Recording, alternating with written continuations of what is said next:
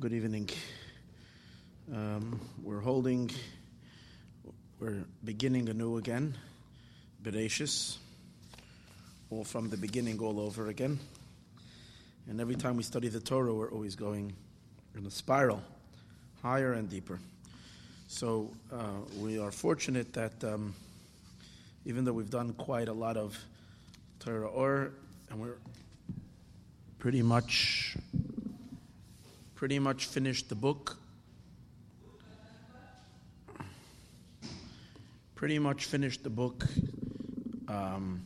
Didn't finish the book, but we finished most of the discourses. And then look further in Parshas and Sefer Bereshis. Most of the Parshios we don't have even any Torah Or, because it's all already, we learned it already. Nothing wrong with learning it again, but as I mentioned, I like to record new Maimarim and new things that have not been studied before. So for Parshas Noach, Lech Lecha, Vayera, Chaisara, Toldos, all the way to Parshas Vayeshev, we learned all the Maimarim. So we have to find other Chasidus to learn. However, for Parshas Bereshis, there is still 3 Maimarim that we haven't studied. So we're going to learn now one of those. This is in Dav Beis in Torah Or. Dav Beis Amid Dalid. It's the 4th column. It's the second side of Dav Beis, which is on page 4, in the second column of page 4 at the bottom. It says Bir Al-Nal. It's actually an explanation on the previous discourse. We know that the Alter Rebbe would say, and we spoke about this many times, he would give a Hasidic discourse, and then he would give an explanation to further elucidate on the discourse, to further explain. However, usually the explanation is far more complicated than the initial discourse. That's the way it usually works. The discourse is usually more Hasidus. The explanation is usually more he takes you into the underlying infrastructure of the Hasidus, the Kabbalistic ideas in which the Hasidic is built around. The Hasidus is built around. So it's usually easier to learn the discourses and harder to learn the explanations. And this is true in this case as well. The Maimer itself we learned a few years ago. I have to check if it's up on the website. I think it is. And this is the explanation on the discourse. And it talks about heaven and earth. The first pasuk, Bereshis bara Elokim, in the beginning God created heaven and earth. And it gives us a much deeper understanding of what is heaven and what is earth. What is heaven, what is earth, meaning what is the soul of heaven, what is the soul of earth. I mean, heaven and earth we know. As he begins in the Maimer itself, he says, since the world was created for the sake of the Torah and for the sake of the Jewish people, as Rashi says, is the meaning of the word Bereshis, for the sake of that which is called Reshis, God created heaven and earth. So since the heaven and earth were created for the sake of the Torah and the Jewish people, we have to say that in the Jewish people and in the Torah there is heaven and earth as well. Just like there is a physical, material heaven and earth, there is a heaven and earth that is within the Torah. So in the discourse that he explained earlier, he explained primarily, that the Jewish people are earth and the Torah is heaven. And when it says in the beginning, God creates heaven and earth, what it really, on the deeper level, besides heaven and earth, means in the beginning, there is the Jewish people and there is the Torah.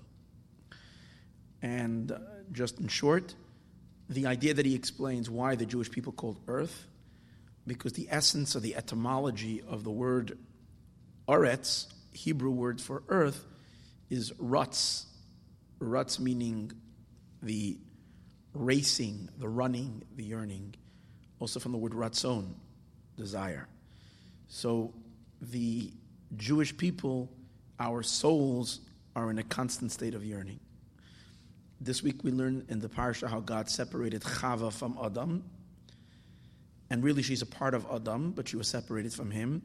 And as a result of that separation, it says, Hashem says to Chava, Vil ishech chukasech, you're always going to long to go back to your husband because you are really from him, so you're going to pull to your source. So too, the Jewish neshamis are Chava, and Hashem is Adam. See, heaven and earth is male and female. Heaven is male, earth is female. And the relationship is like male and female.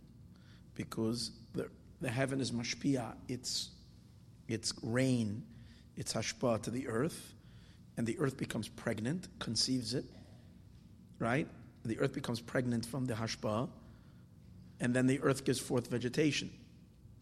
So heaven and earth is male and female, same like Adam and Chava. And just like Adam and Chava were really one, and then they became two, and then Chava yearns to go back to oneness, to cleave, as it says, the woman will yearn for her husband. In the same way, earth, which means all the Jewish souls, yearn for the divine, yearn and long and pine and are constantly, thirsting for godliness, for holiness, and that is the idea of earth. And he says that is expressed primarily, as we're going to see it in this mimer as well. Where do we express our soul? Where does our neshama come out? Which part of our Jewish experience expresses our soul? That's prayer.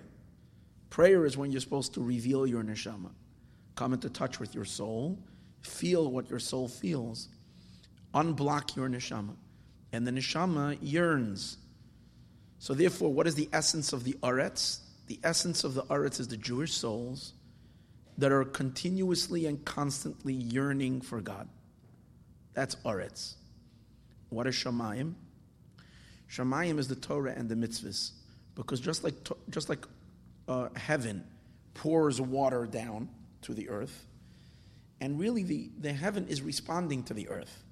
Because when the earth is thirsty, it sends up, it gets heated up by the sun, and it sends up a vapor, a mist. That's the earth really telling the heaven, I'm thirsty. Give me something to drink. And then the heaven responds and showers the earth with water, and it's cooling and it's quenching the thirst of the earth. So too, Torah quenches the thirst of a soul. As the soul yearns for God and wants to attach itself to the Ein Sof, and it knows that the Ein Sof is unreachable and untouchable and unconnectable, because God, no matter how high I will, no matter how much my understanding is, it's not God, because God transcends that. So I want and I yearn and I long for a union with Hashem, but I can't have it unless Hashem extends himself to me. And how does Hashem extend himself to me? Through Torah. Because God invests himself in the Torah. And through the Torah, God channels his light, his infinite light, his infinite and endless, abundant tashpah, down to the neshama. So that's the shamayim and that's the aretz. So in other words, he explains that aretz and shamayim is ratzoi v'shuv. Ratzoi means racing upward, which is what the neshama does, in mainly an exercise of prayer, as we pray and we yearn. And in prayer itself, it's mainly the prior part of prayer. Prayer until we get to Shemona Esrei. It's beginning with the Psuka de Zimra, in which we're fanning the verses of song, Ashrei, Hallelujah, in which we're fanning the flames of the soul and trying to ignite the soul until we reach the ultimate rapture of the soul, which happens on Shema, where you love God with all your heart, all your soul, all your might. And then after that, you begin channeling. Once you reach Shemona Esrei, you're not expressing anymore your thoughts and feelings. As you're yearning for God, you're already saying Baruch Ata. Baruch Ata means you're opening up a flow. You're already acting as a channel. And godliness is being channeled. The infinite is being channeled through you. And when you're done Shemona Esrei, when you open up a Sefer, a Torah, and you read, and you learn Torah, you continue the channeling even more. You intensify the channeling. And And then when you do a mitzvah, after you leave the shul, after you leave the Torah study hall, and you go out in the street, and you give tzedakah, or you do some other kind of a mitzvah, that's the ultimate channeling, because you're bringing God's light down into the world. So these are the two dynamics: Ratzai v'shuv, Eretz and Shamayim. Shamayim, the etymology of the word is more mayim, water, which is flowing down. Eretz is yearning, up, a thirst, a longing up. That's the meaning of Eretz Shamayim as it applies to the inner world and to the soul of Eretz Shamayim. But in the Haftorah that we're going to read this Shabbos, on Shabbos Bereshis, it mentions that when Mashiach comes, there is going to be a new Shamayim and a new Eretz. Ki Shamayim va'aretz, ki kasher Shamayim achadashim, va'aretz achadasher asher ani oisei. Talks about when Mashiach comes, and God is going to create a new heaven and a new earth. So what does that mean? If we say that heaven and earth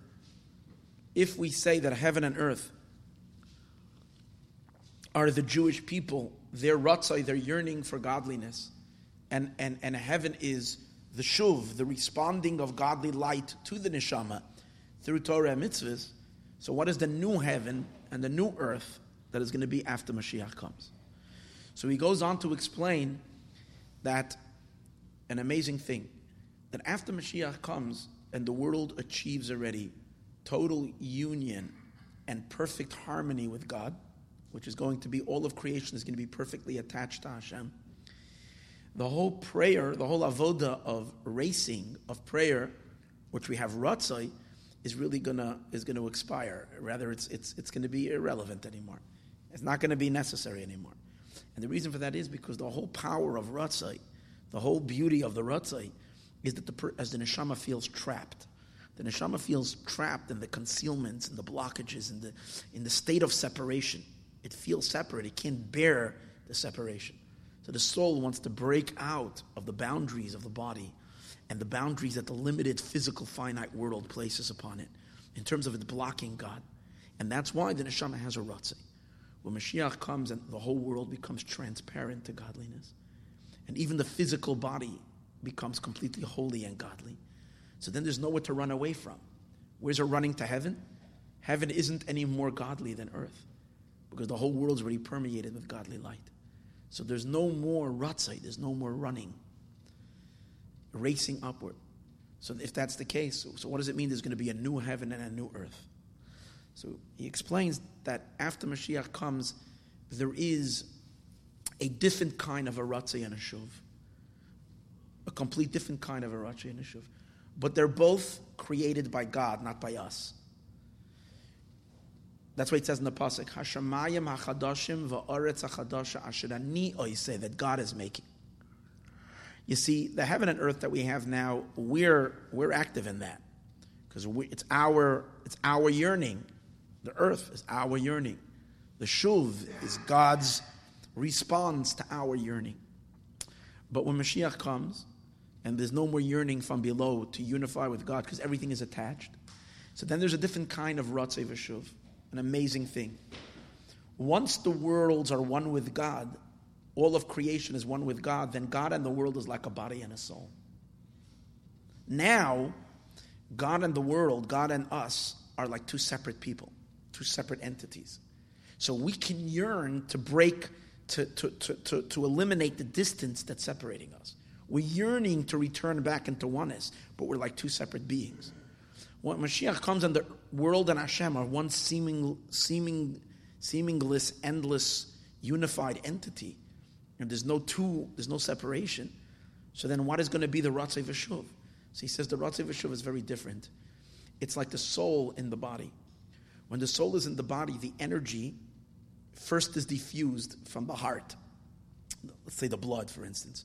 The blood carries the life, the soul. The way it works is that the heart is a pump, and the pump pumps the blood outward, and the blood circulates throughout all the limbs of the body. When the blood circulates through the limbs, it carries the oxygen throughout the body with that life.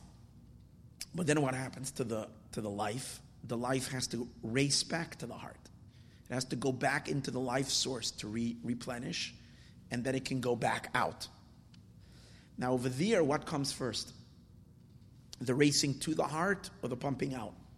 I mean, it depends what's the first, if you can wonder, when a heart begins its first thing, what happens first? Is the blood running to the heart, or is the heart first pumping out? It makes sense that first is a pumping out. In other words, the nefesh, the soul is extending itself to enliven the body. But then it goes back into itself. It returns back into itself, and then it extends itself again. That's the way Ratzei V'Shuv is going to be after Mashiach comes. Since the worlds are one with God, it's not one two. So then, the way it works is that Hashem's deep, innermost light is projected outward to fill the worlds with endless illumination and enlightenment. But instantly it retracts back into itself so that it can draw down even higher. And again out. In and out, and in and out. Different than it is today. Today, the racing, the inward, the up comes before the down.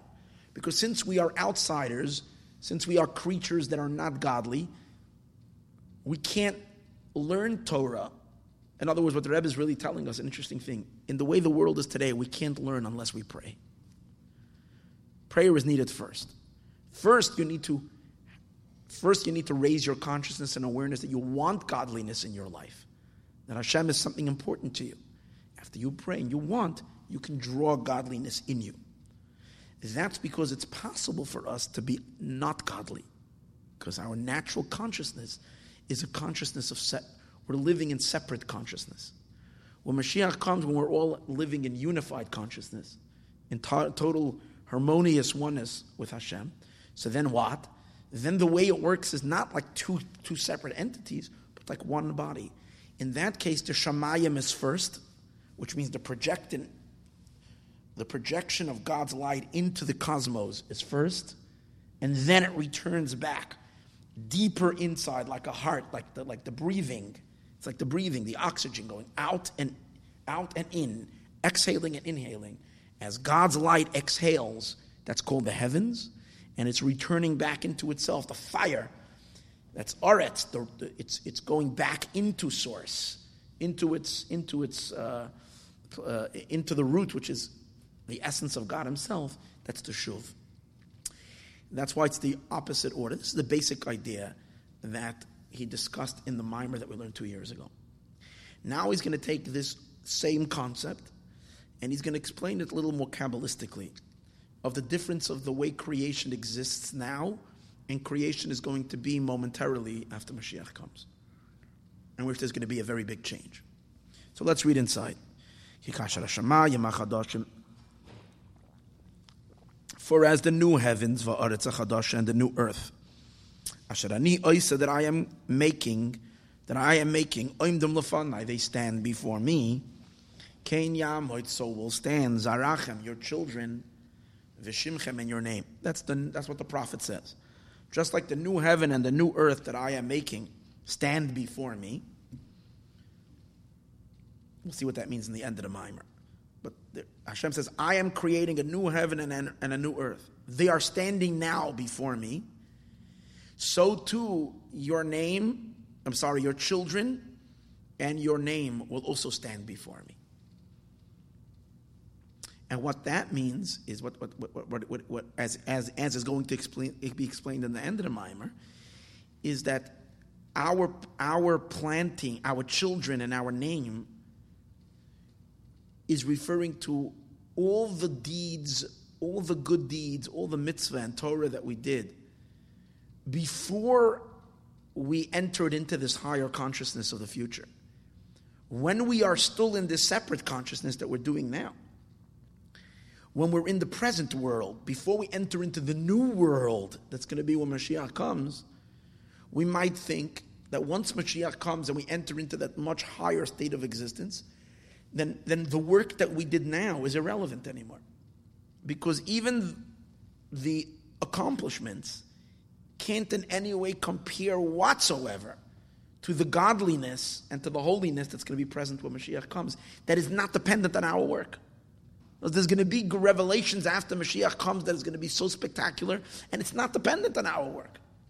It's just revelations happening on its own. Sarusad Layela, arousal from above. So we would think that that our work that we've done is nice for today's days. And it achieved and accomplished. And maybe it led us to the doorway. Maybe it led us to the entrance of Mashiach. But then once Mashiach comes, we're moving into levels that are where Mashiach is taking us, where God is bringing us to. And our work that we've done in the exile kind of is nullified because of its utter insignificance in that new light. So he's saying, no, what's going to happen is that every single thing that we've done after Mashiach comes is going to come along with us into that new world and into that new experience, and it's going to grow along with us. In other words, as we grow into a new world, our history, our past history, is not going to disappear. That too is going to be redefined, so to speak, and reapplied to the new reality, which is a really cool idea. That it's not like there's a new world and an old world, and they're two separate things. The Navi is saying, just like the heaven and the earth is standing before me, so is your planting and your name also going to be before me. I mean, it's also going to enter into that very elevated godliness and holiness that's going to be after Mashiach come. It's not going to be forgotten and it's not going to be canceled.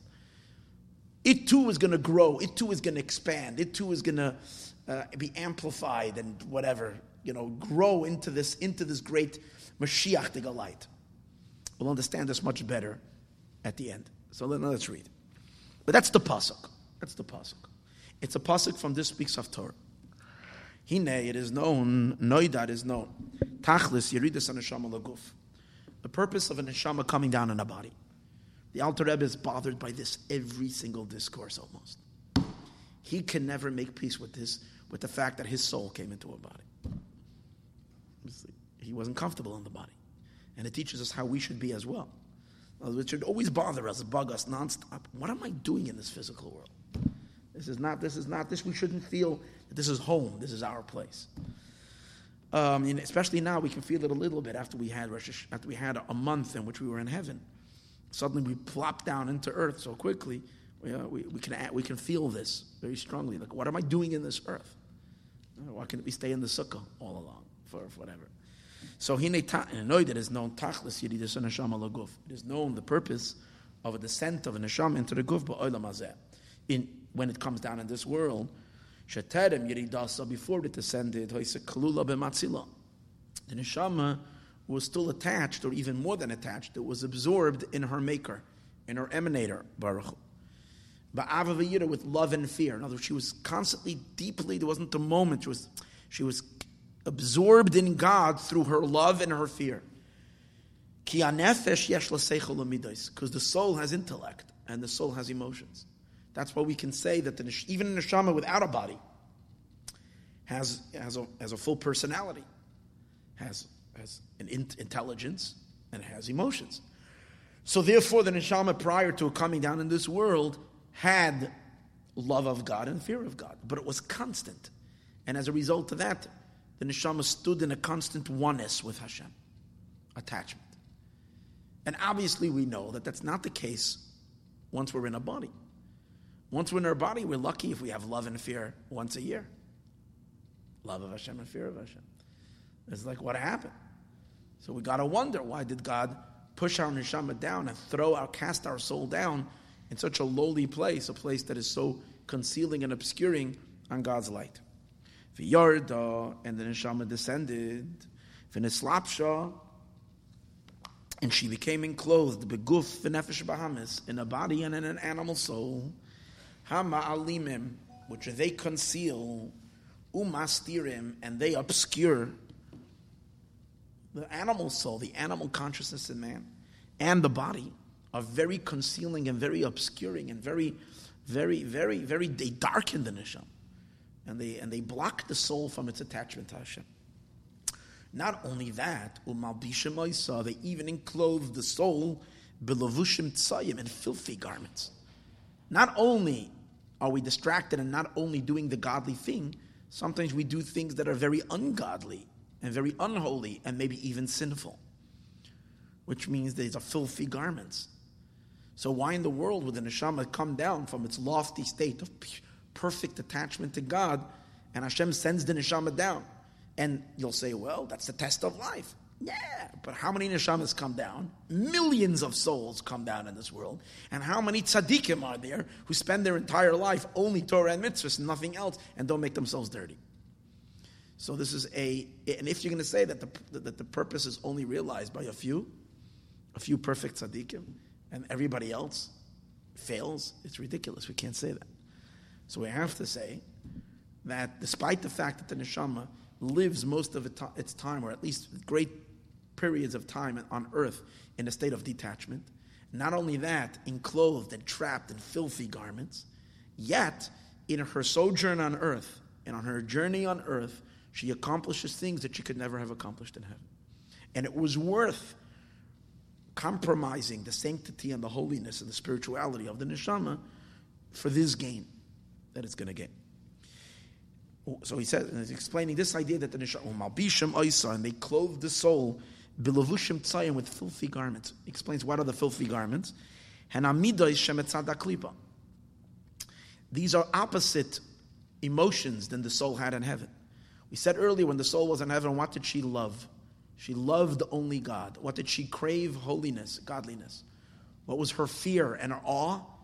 She was awed by Hashem. When the neshama comes down in this world, she experiences, because of the animal soul, a whole different set of emotions. And sometimes she becomes like really that a person experiences a powerful passion and a powerful excitement to something that is klipa. It's not kedusha, something that is not godly. And that's called a filthy garment, because the soul is there. The soul is trapped in that love. And a little bit of the soul goes along in that love. It's not like the soul is indifferent. It's only the animal consciousness. The neshama gets persuaded. The soul gets pulled into things. That's why it needs cleansing after 120. Because it gets carried away with these things. How can it be that instead of it having love and fear of Hashem, and has all these other... see, the Alter Rebbe is talking about even someone who never sins, who never acts upon these emotions and these passions. It's just the mere fact that you experience them. You experience a desire for worldly things, for the material, for physical, unrelated to God, unrelated to serving Hashem. That's a filthy garment. That's a klipa garment. He's not even talking about chas v'shalom. We make mistakes and we allow those emotions to take a hold of us to the point to bring us chas v'shalom to negative behavior. So you have to say that this is not chas v'shalom just to torture the soul. We have to say that there is a gain over here, that this descent, this descent is for the sake of an ascent. And what is the ascent? And he explains, Kedei levarer berurim. The neshama comes down in this world in order to do some kind of a rectification. What's its rectification? It's coming down here to what's called to select a selection, or to purify a purification. It's coming to purify earth. Earth is in a unrectified, in a messed up state. The very physical creation, as the physical creation stands, is in a corrupted state. And our avoda is to fix this world. And that's the meaning of levarer berurim. This is a concept, an Arizal concept, where the idea of levarer berurim means to elevate sparks of holiness. What does it mean to elevate a spark? It doesn't mean to run away with the spark and run away from the world. That's not what it means. It means to take something in the physical world in which its godly content, its godly soul, it's the godliness that's its power, that's life source, is not apparent. It's not visible, and instead, the klipa is visible. What you're seeing is something that is totally unrelated to spirituality and to holiness. And when a Jew is living in this, when a soul comes down in this world and is enclosed in a body and utilizes physicality and wrestles with it, because it's a very, very, very difficult fight. Because the physical wants to ensnare us and pull us away from Hashem. But when we wrestle with the physicality and we use our bodies to serve God, not only our bodies, but our body needs resources. Our bodies, food that we eat, and the clothing we wear, and the computer we use, and the car we drive, and all the resources, and the home we live in, the furniture that we have, and everything that we have, we use it for the service of Hashem. So that's called refining a spark, because you're allowing the spark to shine. The spark is dominating, you're peeling away the klipa. And that's called levarer berurim. That's what the neshama came down. Now, but that's not enough. Just revealing the spark from below, polishing this world is not enough. In addition to that, we're also drawing godliness from above into this world. Two things are happening. There is a process of purification from below, in which we're taking something and we're wrestling it out of the klipa. But then another thing we're doing is, once we use it in a mitzvah, in a mamash, in a mitzvah, we're actually channeling God's light from above and allowing that light to enclose itself and express itself in that physical thing. And then, as we're going to see soon, this physical object in the physical world becomes unified and attached to God in the same way like the lofty world of Olam HaAtzilut. Olam HaAtzilut is the world of emanation that can hardly be called the world because it's totally unified with God. From Atzilus to our world is myriads and myriads of levels of concealment and concealment and concealment until we get down to our physical world that is so thick, coarse, dense, and so unaware of a divine source, to the point that there's so many questions, so many objections, so many doubts, and on Amunah even on our faith and believing in Hashem. There's so many distractions that this world presents. This world is a very, very, very coarse and very, very, very blocking. And yet, when we do a mitzvah, we're unifying we're bringing Hashem's light, the mamish, into the physical, and to the point where the physicality ceases to be physical, and it becomes just a pure expression of divine light. When I'm saying it's physical, I don't mean it ceases to be, it remains physical, but in its physical space, it ceases to be a creation. It becomes an extension of God. Like, we're going to see soon, when a person uses his physical hand to give tzedakah, for instance, your hand is no more your hand. Your hand is now the very tip end of God's hand. That is, because God's hand is chesed, Hashem's kindness is now flowing through your physical limbs and your hands are just an extension. You just attached your hands to Hashem. And therefore your hand is no more your hand, it's God's hand. And so it becomes with the entire physical body, and so becomes with every object that we do a mitzvah with, and ultimately all of the material physical world is elevated into that unity. So, and that's the purpose of why Neshama came down here. Even though in the midst of this, the soul is going to wear and tear, and the soul is going to get bruised, and it's going to get severely beaten up, and it's going to take generations and generations of this fight until we're finally going to get the work done. But it was all worth it, because the pleasure that God gets from this achievement, that which was the most obscuring and blocking to his light has now become completely transparent to him and receptive of him, is so pleasurable and so meaningful to him that for God it was worth putting us, and ultimately for the neshama as well, because in the end, since we were the ones who did it, the pleasure and the joy of that revelation will far exceed all the pain and all the misery and all the that we've lost. The gain that we get is going to outdo the loss that we've had until that happens. So he says, so this is all. Why did the neshama come down? Levarer berurim, to refine refinements, by refining this world. And the ultimate refinement of this world is al yedei amshachas haTorah v'amitzvos. When we draw the Torah down, that means when we study Torah, and what does the Torah deal with? Torah is not, especially when you're learning halacha, you're learning Gemara, you're learning Mishnah, you're learning halacha, you're not learning abstract Kabbalistic ideas about the unions in the supernal worlds. You're learning about every phenomenon in the physical realm. When you learn halacha, that's what you do. You're learning about every phenomenon in the physical world. But you're learning it from God's perspective, how the world is supposed to be from God's perspective. So that is already impacting. Some people think that, just because I'm learning it doesn't make a difference. No, you're actually changing the dynamics of physicality when you're learning about it. When you're learning about plants and about which plants are kosher and which plants are not kosher, you're changing the chemistry of the physical plants in this world, at least the spiritual chemistry, which ultimately affects the physical chemistry as well, that they become different and become purified, that they can reveal Hashem when Mashiach comes. You're changing earth, same as when you're learning about animals, you're learning about everything. The Torah addresses everything. So Torah, and of course mitzvahs, for sure, because mitzvahs is hands-on. A mitzvah, you're not only learning about the concept of a tree, the mitzvah you're doing with the tree itself. So you're actually getting to the very, you're not only dealing with the code, with the code of creation, you're dealing with the actual creation itself as well. And over there, in the last and final stage, making a purification.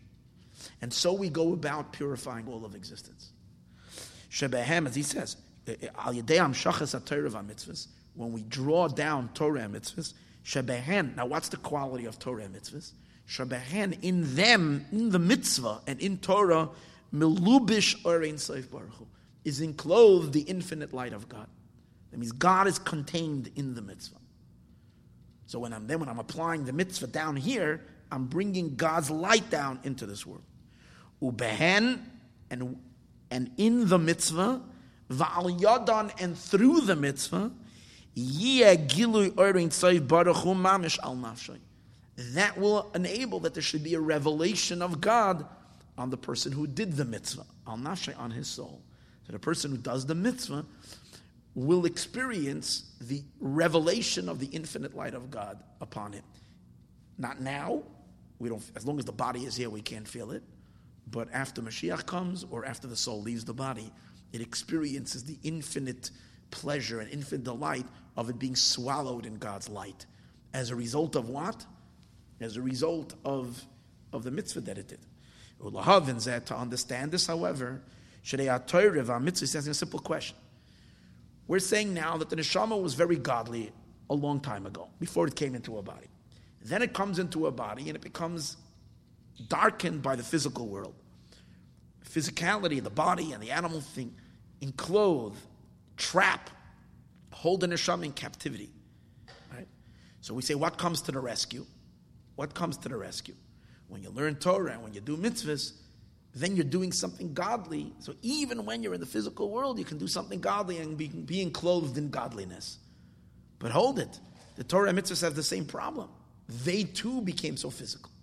So if the Torah and mitzvahs would be pure spirituality, and you would say, okay, I came down in a body, and I'm here very physical. So the remedy for that would be, let's go to an ashram, we'll put candles on all around, sit on the floor, we'll meditate for 3 days, we'll eat a little grass and a little whatever, and meditate for 3 days until we all feel that we're levitating higher and higher, until we suddenly see the light. At a certain point, after 3 days sitting in the dark and singing such, I don't know what kind of tunes, at a certain point, suddenly we all crack through all the clouds and the darkness, and we feel the light. That would be one thing. At least that would be a way in which, okay, we're down here, and we fought our way to come out of that darkness. But that's not what we're doing. We're doing a very physical mitzvah. And that's just as physical, which means, in a sense, seemingly just as obscuring. Last week we had a mitzvah of sukkah. It was very physical. We ate in a sukkah. Here we eat now. Here we eat in the sukkah. So what's the difference? It's just very physical, but still it's a mitzvah. So how does that redeem the soul? That's the question. The Torah and mitzvahs that are before us, is also in the state of descent, and a descent and a chain-like progression of levels. From the light, from Hashem's countenance, until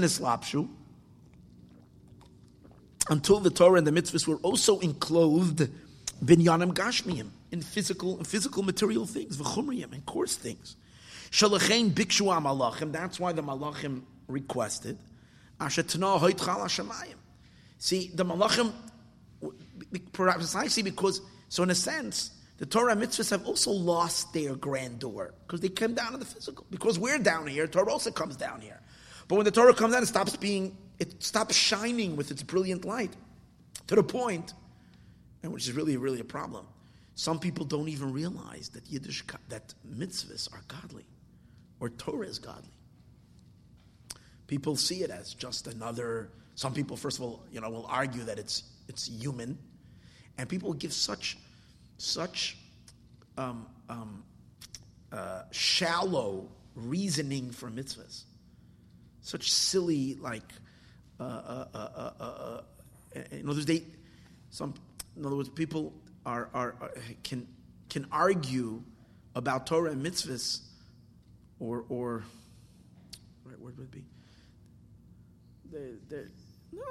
See it as something. See it so shallow, because of Torah and mitzvahs. If you're learning Kabbalah, if you're learning the same mitzvahs as it is in the writings of the Arizal, then you can't see it anymore in that shallow superficiality. It's only when you're looking at it in Shulchan Aruch you can think, okay, what is it? So it says the godliness is obscured, and that's why the angels were upset about that. The angels felt that that's, in a sense, you're doing an injustice to the Torah. Just like we spoke about the injustice to the soul, it's an injustice to the Torah. That's why the Malachim said, want to keep the Torah in heaven. What do they mean? Let the Torah remain in its spiritual state, and over there, the godly light of the Torah will shine. Right? But once the Torah does come down, and it is physical, and once it enters into the physical, which the physical is an obscuring state, so then what's the quality of Torah over the neshama? So why are they even greater and more beneficial than the love and the fear of the neshama?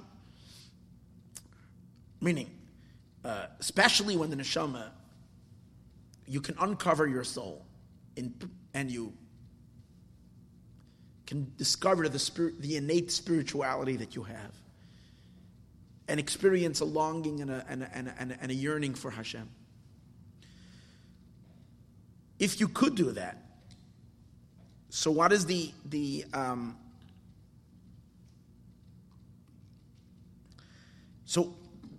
would think that that's far superior to than a physical act of a mitzvah, but it's not that way, because we said before the only justification for a neshama coming into this world is that it can learn Torah and do mitzvahs, not its ecstasy of the neshama itself. Vagam arei amru, and then another question he asks. In a sense, here we're saying the mitzvahs are the ultimate purpose, because through a mitzvah we do a rectification in the physical world, and we're connecting the physical, we're drawing God's infinite light into the physical world by doing a mitzvah. But the neshama on his own devices, it's nice, it has love and fear of Hashem, but the love and the fear of the neshama, it had even more in heaven. It comes down in a body. It came down for the sake of Torah and mitzvahs. But the question is, that would seem to imply that the Torah and the mitzvahs is much higher than the neshama.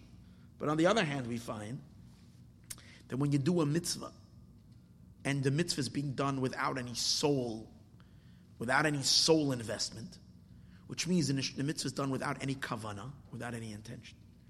The mitzvah is done very dryly, just as a physical, and all that's present in the mitzvah is just the physical mechanics, the robotic movements of the mitzvah. So it says that such a mitzvah stay down here. They're not connecting. These mitzvahs remain in the physical world. They're not connecting. They're not channeling. As it says, it says Torah without fear and without love, or without love and fear, does not fly up. In other words, so what then activates the godliness that's in Torah and mitzvahs? What turns on? What does the Torah and mitzvahs need?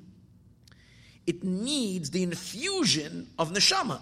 Because when you have love of Hashem and fear of Hashem, you're infusing your soul energy into the mitzvah, and that's giving the mitzvah wings to fly up.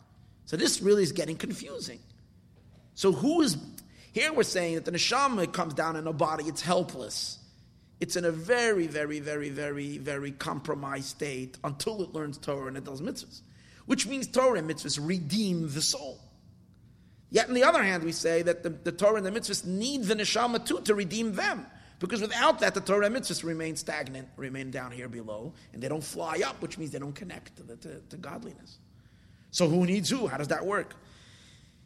Sha'ava v'yireh, because love and fear, hem agatfim, they are the wings, ha'malus ha'manasus ha'Torah, that elevate and carry up the Torah. V'rei adarabba, so you see on contrary, nera, you see from here, shamaylas ava v'yireh, that the quality of love and fear, gadla ma'oid, is much greater, b'yeser se'eis mimalas ha'Torah. It's much higher than the quality of the Torah. So how can it be both? Which one is it? Achi inyan hu. So to understand this, it means once, so he presented us, again, let me just do a little short synopsis of it. We want to know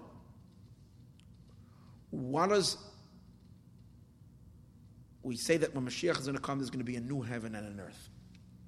We want to know if there's going to be a new one then, what's the content of the new heaven and the earth after Mashiach comes?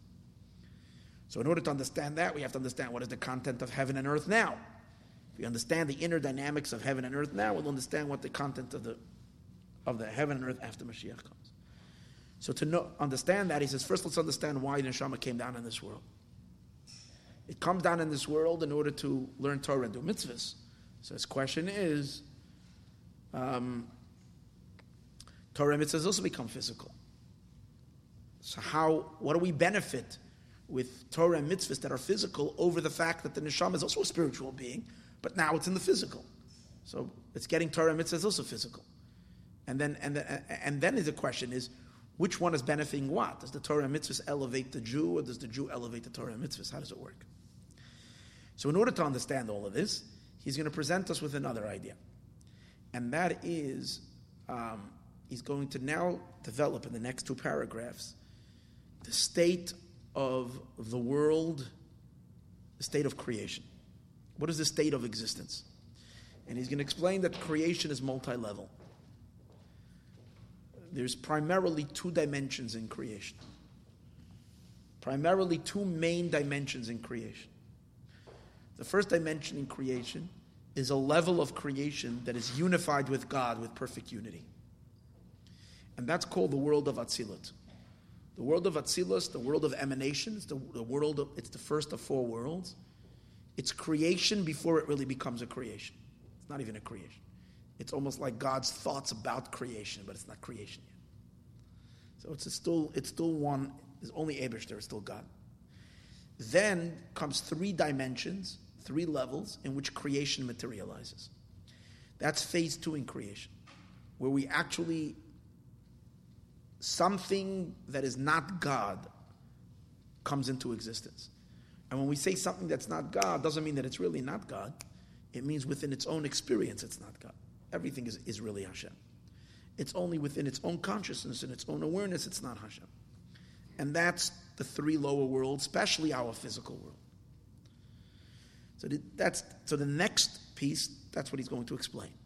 What's the difference between Atzilus, which is a world, yet it's one with God, and Bri, Yetzir, and Asiya that are not godly? What's the difference, really? How does it work?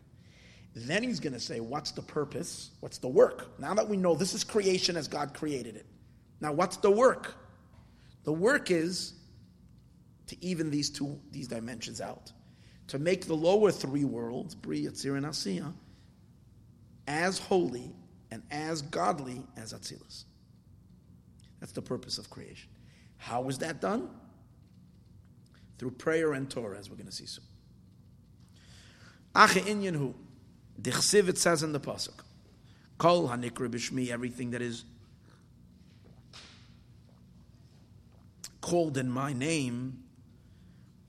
There's a verse that says, everything that has been called in my name, ulechvoidi, and for my honor, barasiv, I have created it. I think it's a pasuk in Yeshaya. Everything that is called in my name, and for my honor, I created it. Yitzartiv, I formed it. Afasisiv, I also made it. So, Chassidus tells us, maybe it's already in Kabbalah as well, I'm sure it is, that this is referring to, this pasuk is describing the entire process of creation. Kol hanikra b'shmi, everything that's called in my name. We're talking already about something that's not God, but it's called in my name. That means that Hashem is not saying me. Hashem is saying something that's called in my name. If it's called in my name, means it's attached to God completely, that it can call itself in the name of God. So that's the first stage of existence. That's Atzilus. Then l'chvoidi, for my honor, what did I do? Barasiv, I created creation into the next stage. Barasiv, I created something. That's Olam Habriya. Yitzartiv, I formed it. That's Olam HaYetzira. Afasisiv, I also made it. That's Olam HaAsiyah, that's the physical world. So Hanikra Bishmi, so he says, what's called in my name, Hu Olam HaAtzilus. That is the world of Atzilus. Shehu Nikra Bishmi Mamish. That's literally called in God's name. What does that mean? Shesham Shoyra Orein Tzoif Baruch Hu Mamish. Because in Atzilus, the Orein Tzoif, the infinite light, literally dwells there. Dwelling over here means dwelling in an open, revealed way. The infinite light is manifesting, revealing itself in this place. And whatever is in Atzilus, we'll soon see there is sphirot, there are attributes. There might even be other creatures of Atzilus that they're not called, they can't be called creatures, but whatever they are. Whatever they are, entities of Atzilus, they are misyachdim imoi. They are unified with God, betachlis hayichud, with perfect unity. Why? As the Zohar says, the iyu v'chiyu chad, that he and his life forces, which are his emanations, are one. He is one with his projections. Chiyu was his life, these are the life. And then it goes on to say even more, ihu v'garmuhu chad. He is one with his vessels, or he is one with his garments. So what are these vessels talking about? These are the Sephirot, the attributes of Atzilus. He and his emanations are one, because we know that in Sephirot and attributes, anybody a little familiar with some Kabbalistic idea? So everybody knows that in Sephirot, there's two parts to Spheres. There is the Oros, there is the lights, and then there is the Kalim. There is the vessels. The lights and the vessels. So the lights, we'll soon have a better description of what the difference between lights and vessels are. The lights are called his life forces, and the vessels are called his garments. And we're saying that in Atzilus, God himself, is one with those life forces, with the Oros, with the lights, and he is one not only with the lights, but even with the vessels. Which means that in that realm, there's nothing but him. Chad, shahakoil batal, because everything is nullified, v'nichlal, and absorbed the ba'orein soif, baruch hu mamish, literally nullified in the infinite light. V'al kulam nikra shmoi, and they're all, and on all of them he calls his name. In other words, you can say to one of these sephirot, for example, Ado, Aleph, Dalet, Nun, Yud, and you're not serving idolatry. If you're standing in front of Sfirat HaMalchus, the attribute of Malchus, which is a Sphira, which is an attribute, and you say, Adoi, Aleph, Dalet, Nun, Yud, you're not serving an idol, because Sfirat HaMalchus is unified with God, so when you're speaking to it, you're speaking to God. It is melted in God's light. It's totally nullified. Ta Hashem. It's identityless, other than the fact that God is expressing himself through this attribute. And we know the names that we always refer to, the various different names, are referring to the Sfirot.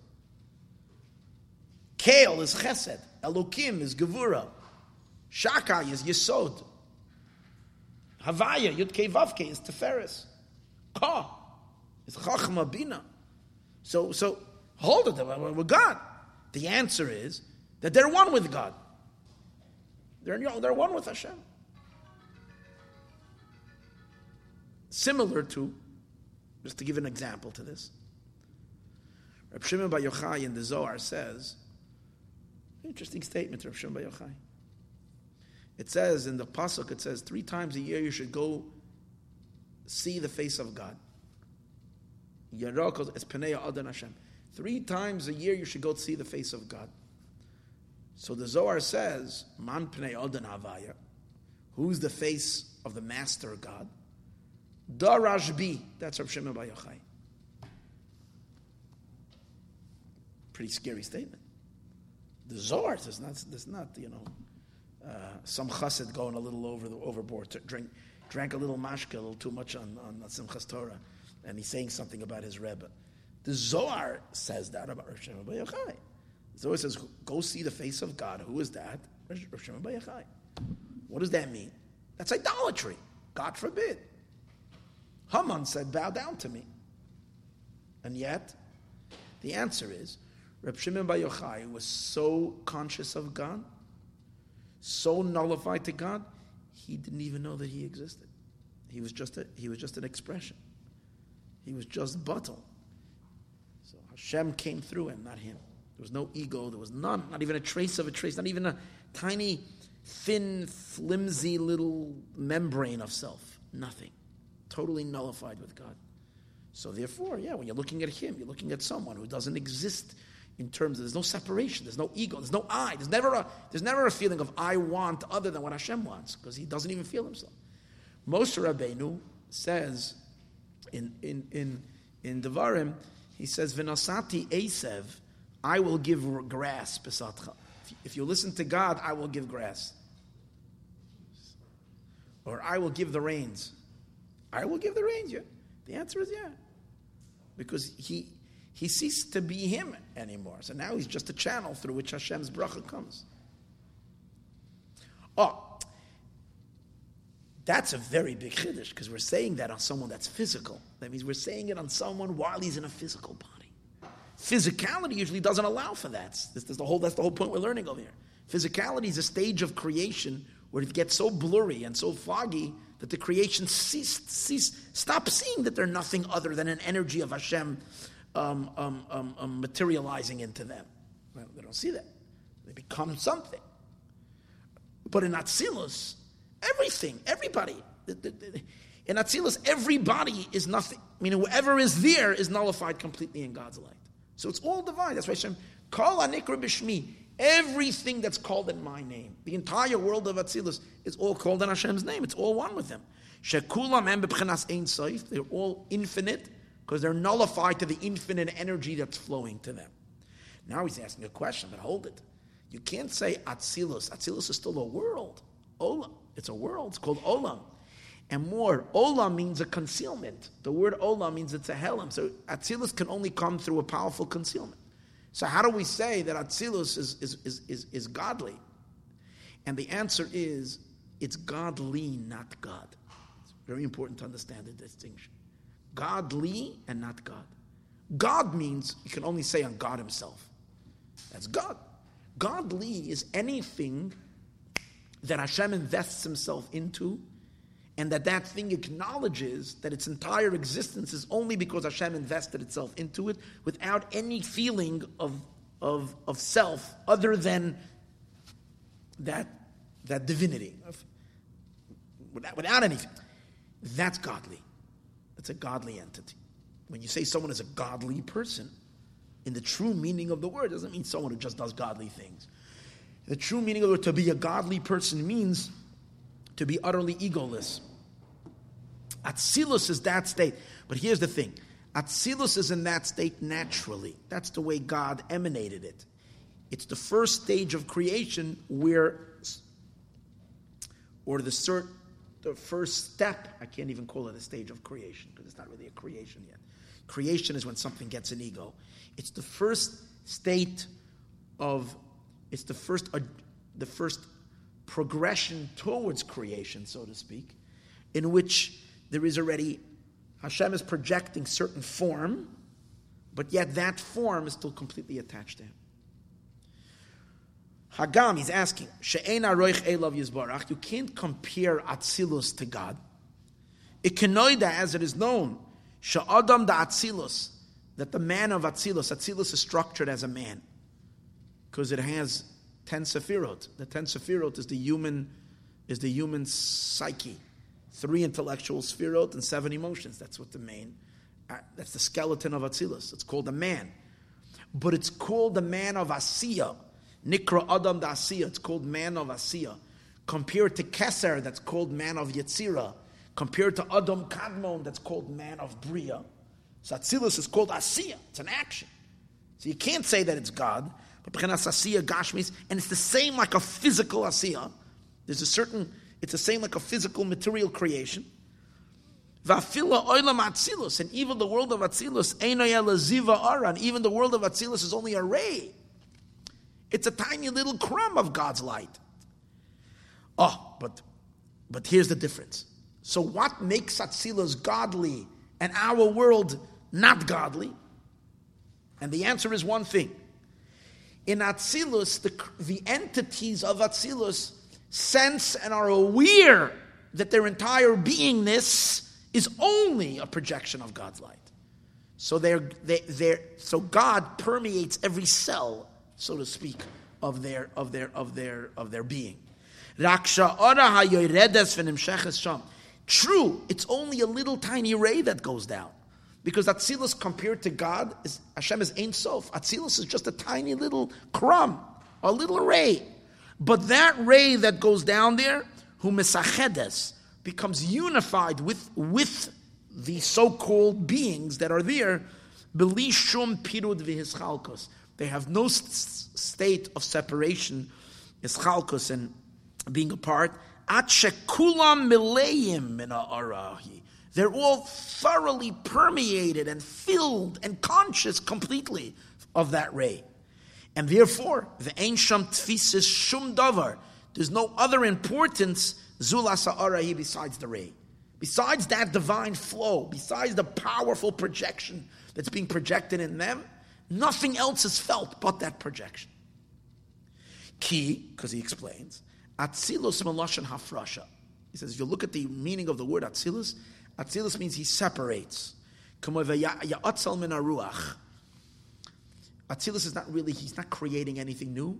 He's only separating, so to speak, an energy of himself and separating it apart of him. It says by Moshe, when Moshe was complaining that I can't carry the Jewish people by myself, I need help. Hashem said, go gather the 70 Zakanim, 70 elders, and I'm going to and then you are going to give from your holiness upon them, from your prophecy upon them, from the spirit that's on you. So there too, what does that mean? They didn't become Moshe. It wasn't like the 70 Zakanim became Moshe. There's still a big distinction between Moshe and them. But they became unified with him. As he bestowed his energy upon them, they suddenly felt Moshe's presence so powerfully, and they became nullified to Moshe's presence that was in them. And they were like an extension of Moshe. So Moshe remained the only leader, but there were 70 vessels. It almost was like Moshe Rabbeinu's neshama in 71 bodies. Of course, his body has the bulk of him, and they're only containing a projection. But they were so permeated with it till they became attached to Moshe. They were elevated and to be unified with him. The Gabe Moshe, the Targumoi va'afrish, that he separated. Shebavadai le'nasin kol ruchai, he definitely didn't pour everything upon them, ala zakenim. Ache gia l'malasai, to say that they arrived to his level, umadregasai mamish, or his madrega, literally. Elo shehifrish, he set aside miruchai from his spirit, v'hoirid lamata. I'm sure Moshe Rabbeinu had to reduce the voltage of his prophecy tremendously. Sheyislabish b'midas hazakenim, that it should be able to enclose itself in the measure, which means in the capacity of these zakenim. Kedei sheyisalu k'tzas, so they should be a little bit elevated. V'yuchlu se'eis imoim, higher than their level. V'yuchlu se, because once, you understand, these zakenim, once they were empowered by Moshe, their consciousness was elevated tremendously. They felt what they never felt before. They saw what they never saw before. They experienced what they suddenly were attached to Moshe. They can help him carry the load. They became joined with him. So even though it's not mamish one, it's not like a perfect oneness, meaning to say that they're not him, everybody still recognizes that Moshe is Moshe. The Mahusa Mamish, they can still be joined with him. They are unified, beziv, with the light, v'or hanimshach mimenu, with the ray and the light that is drawn from him. Kach olam atzilus, so is the world of Atzilus. Hu shehetzel oirin seif baruch hu, the emanator emanated, the infinite light, the infinite light emanated. Blessed is he. V'hifrir ziv, and he separated a ray, v'or, and a light, ba'olamahu, into that world. She'yachoyles behem l'kabel. Of course, in Atzilus, God reduced his light tremendously that they should be able to receive ziv, a ray, v'orein soif baruch hu, and a light from the infinite one. Hazeh b'pchinas yichud, in a manner that he should unify with those entities, with those beings. Sheyisyachid hakoil b'pchinas orein soif, that they should become unified with the orein soif. Dahainu b'pchinas or v'ziv, not with the orein soif itself, but with the or, with the little bit of light, hanimshach memenu, that is drawn from him. V'inyan hayichudahu, and this unity that happens in Atzilus is in two. In Atzilus itself, there's two stages. In how unified Atzilus is with the source, with God. So it's a difference. The oiros, the lights of Atzilus, the energies of the vessels, are unified with the deeper unification. The vessels are more limited already. We understand. What's the difference between light and vessels? Light means an energy that's still similar to its source. It's undefined. The vessel, because we understand in Atzilus we're not talking about physical containers. The vessels are the limitation, the boundaries. So that's already far more ungodly, non-godly, the vessels. It's limited. This is chesed, this is gevura.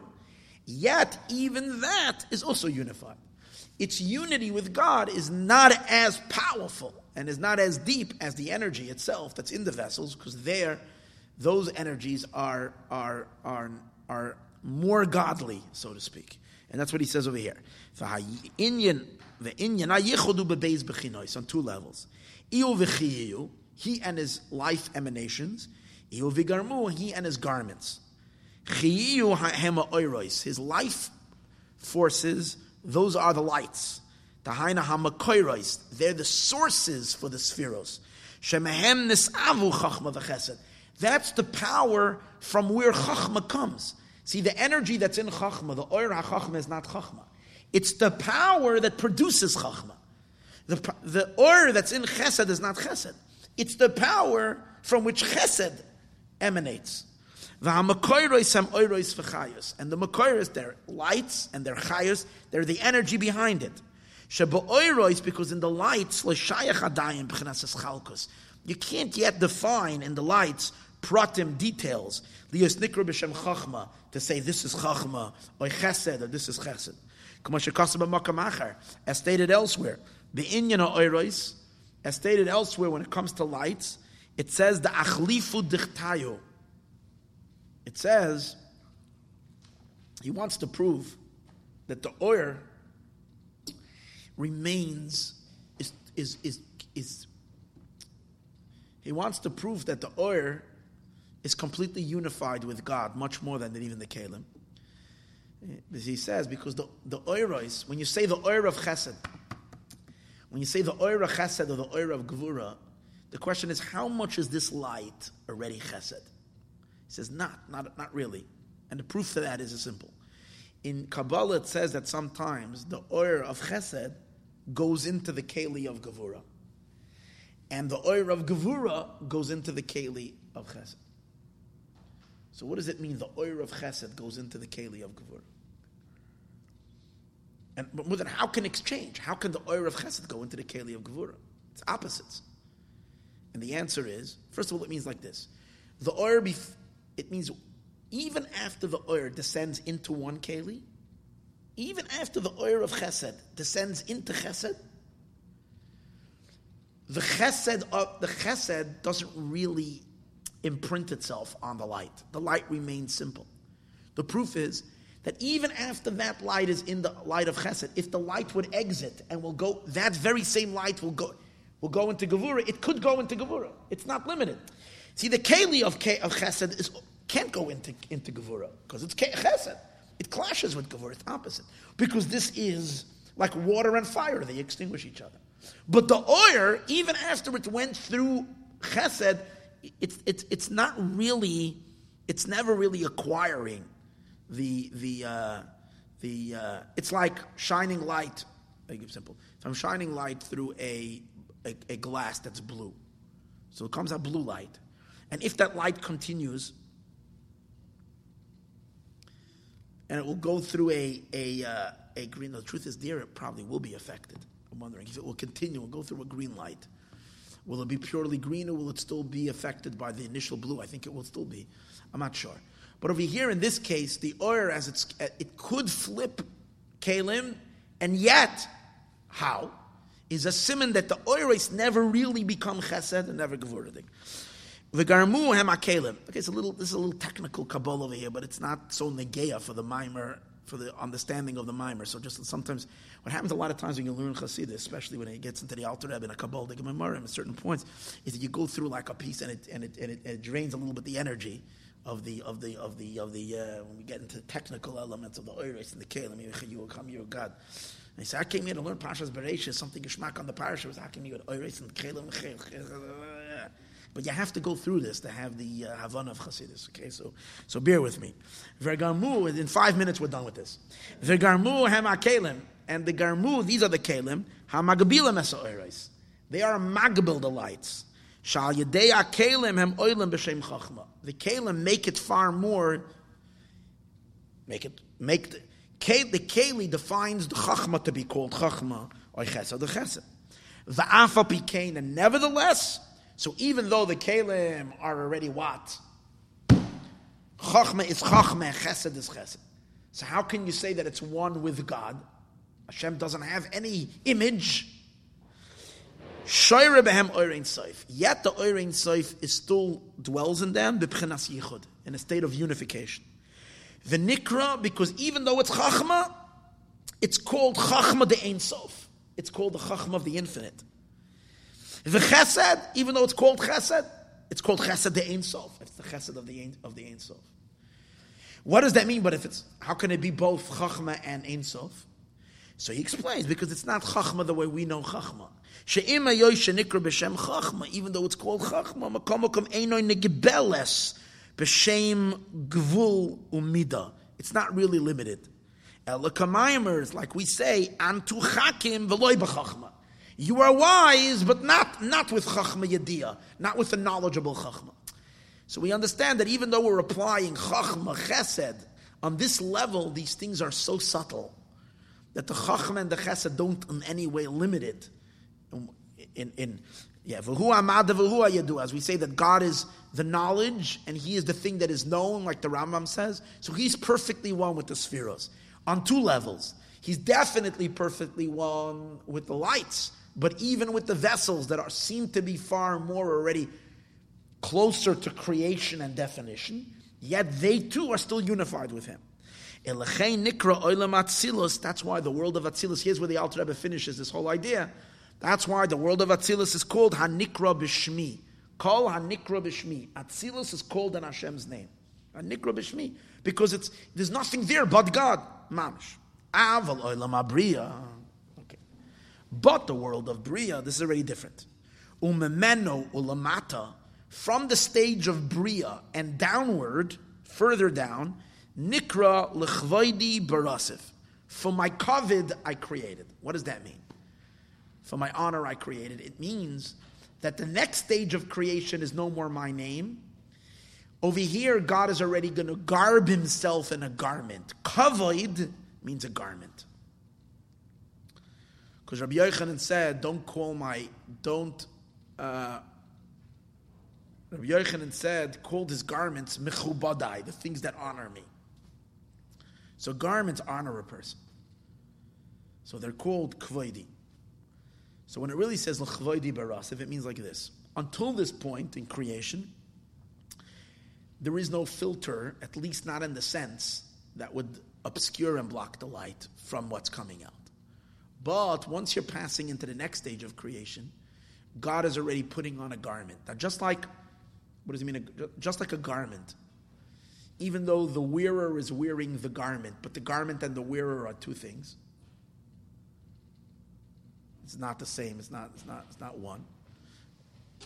The same is also, once Hashem comes to the world of Bria, He's already projecting through a garment, which means from here and onward, you're going to have existence that's detached from Hashem. Kavod hu eslapshos. Hashem is already garbing Himself. Ukemamer Eliyahu, like Eliyahu says, levushin tkinas loin. You fixed levushin garments. Kamoy levush, just like a garment. She'enoi mesachedim atzmius. A garment is not one. The body is one with the soul, but not the garment. So too you might say Atzilus is God's body, but Bria and onward is like Hashem wearing clothing. It's not Him. What happens in a garment? When you wear something, you're covering yourself with a garment. So, meaning not only isn't it you, it's actually blocking you. So what the garment does when Hashem gets to Bria, and He's creating Bria, He's blocking Himself. Not to allow the essence of who He is to reveal. As He is. And the light of the essence is not seen only through a garment. But, on the other hand, a garment is not a sack. There's a difference between a sack and a garment. A garment covers you, but it also expresses you. Because you're wearing a garment that fits. First of all, a person wears a garment that generally fits their character. You could tell a lot about a person about the clothing they wear. So you see that a person is expressing himself. Also, you wear a garment that's tailored to you. But then there's a different type of a garment. Then there's a sack, which is meant to completely block. You put a human being in a sack, you know nothing about the person's shape or form, because it's just a heavy sack. So too, this is like this. On the one hand, we're saying when God is creating the world of Bria, He's already in a garment, and therefore it is already detachment. But on the other hand, it's not like there's no sense of the divine. It's not like Hashem there's no godliness coming through, because in Olam HaBria they recognize God very strongly, but they're not attached. And that's why in Olam HaBria you have Malachim, Srafim, Chayes, Efani HaKodesh, holy creatures and holy beings who say Kodesh, Kodesh, Kodesh day in and day out. They praise God, holy, holy, holy, nullify, they bow down to God. Yet, they're not one with Hashem. Yet they have a Metzias. They experience themselves as creatures and as beings that have created. They recognize there is a master and a power that's above them and maybe is responsible for them. They recognize that and they surrender to it. But yet they are them and God is God. Because it's coming through, as he says. So here's the thing. Because it's a garment, he's going to make an interesting distinction. Because it's a garment and a garment blocks, that's why they're separate. But because it's a garment and a garment also reveals, that's why they bow down to God. As opposed to the physical world, where it's more like a sack. Where you only got the concealing part and you don't even have the revealing part at all. Similar. Shuhuk tikun kadesha yizgala oira atzmas. In other words, Hashem is revealing Himself. Derech levush dafka through a levush. Shabilti levush loyhaya oilam abriya yachal lekabel. Because without a levush, the world of Bria, and it to be a Bria, it to be the way it is, would not be able to receive. Ulefi shebelevush zeh mizgala oira atzmas. And because through this levush the Eibishter is revealing Himself, that's why it says, the heavenly hosts bow down to you. They're batal tasha. Umachmas, that's why they are batal. They bow down. But since on the other hand, even though He is revealing Himself, He's only revealing Himself through a levush. That's why they were in a state of separation. Umisham yipared, and from there, meaning from Bria and onward, there is a state already of separate consciousness. Turida Pruda, they're called mountains of separation. She'ena misachtim kabatzilas. They're not unified like an Atzilus. And this is the whole purpose of creation, to fix this disconnect. There is a disconnect, which is really a lie, which only comes because of a obscuring and a darkness. And our work is now to what Hashem has challenged us, is He put us into creation at the later stage of creation. He planted us in the world, in Bria, Yetzirah. Hashem put us actually in the world of Asiyah, where there is the strongest sense of separation. And every day we have to fight that separation. Because the body screams, I am! And I want to have a good time. And I don't care what God says. That's what the body says. The body wants to run around and do its own thing. And the person has to constantly bring that body to bittul, nonstop. That's it. That's the purpose. That means that the Bria, Yetzirah, and Asiyah should become attached to God in the same way like Atzilus is. When that is going to happen, we are all going to be an expression of God, even though we're going to be physical. Physicality is not going to block it. So when Mashiach comes, it says that tzaddikim are going to be called in God's name. The Jewish people are not going to be called Yisrael. We're going to be called Havaya.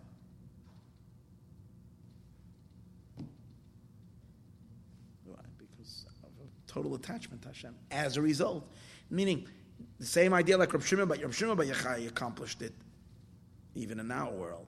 And we will all be that way after Mashiach comes. Or at least after Tchias HaMesim. It might take us a little while once Mashiach comes to to open up to that consciousness and to fully fill those shoes, so to speak. Tehine Noida, let's learn a little further. Avodas HaMalachim.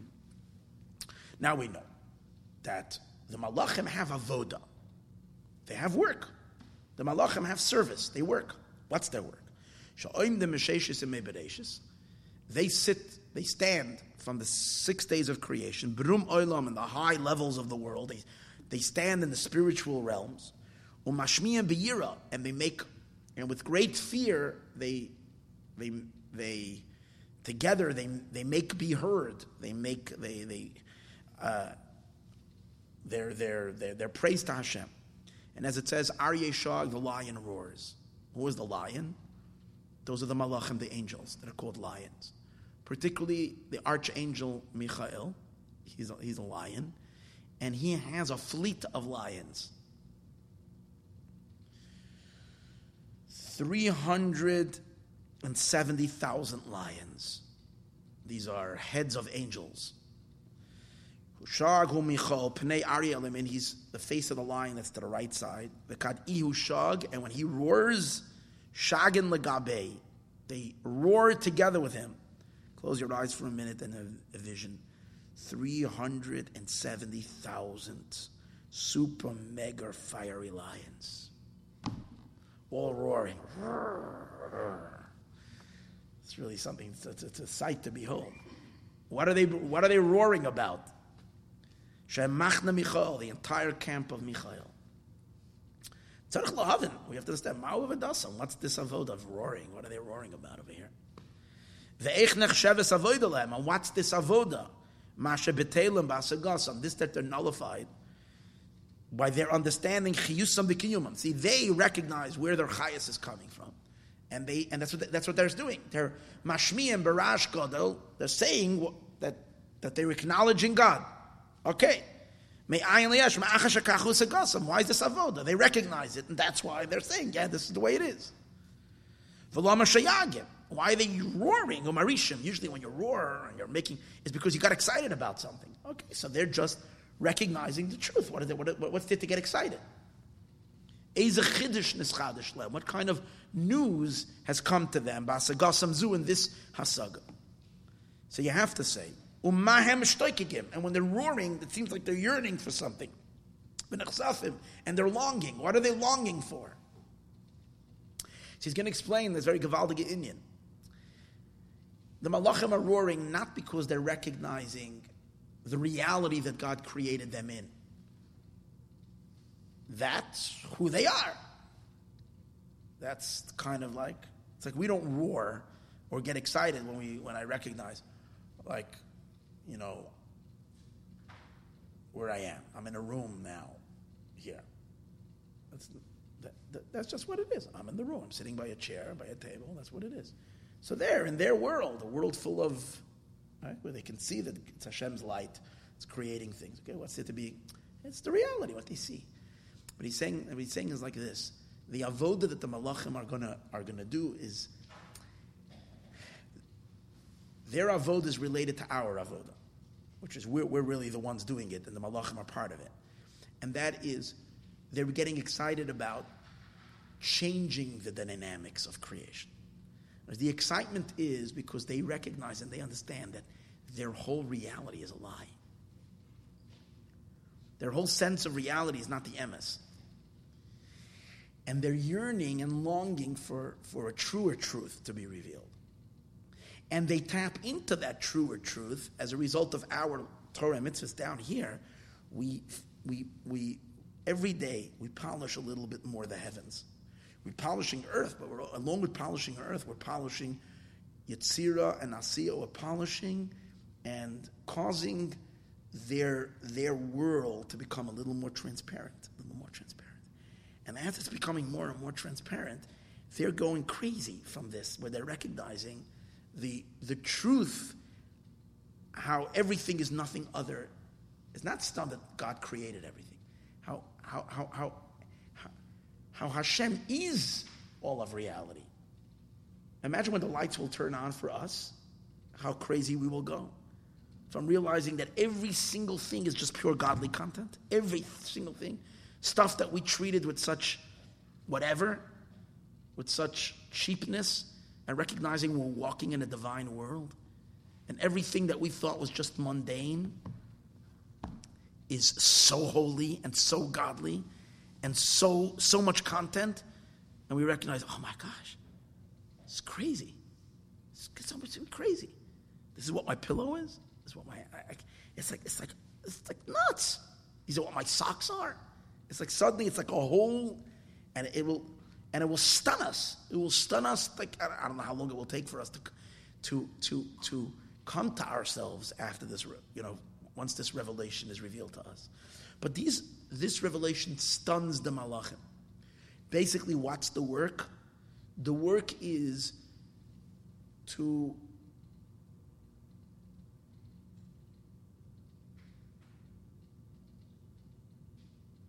lessen the filter.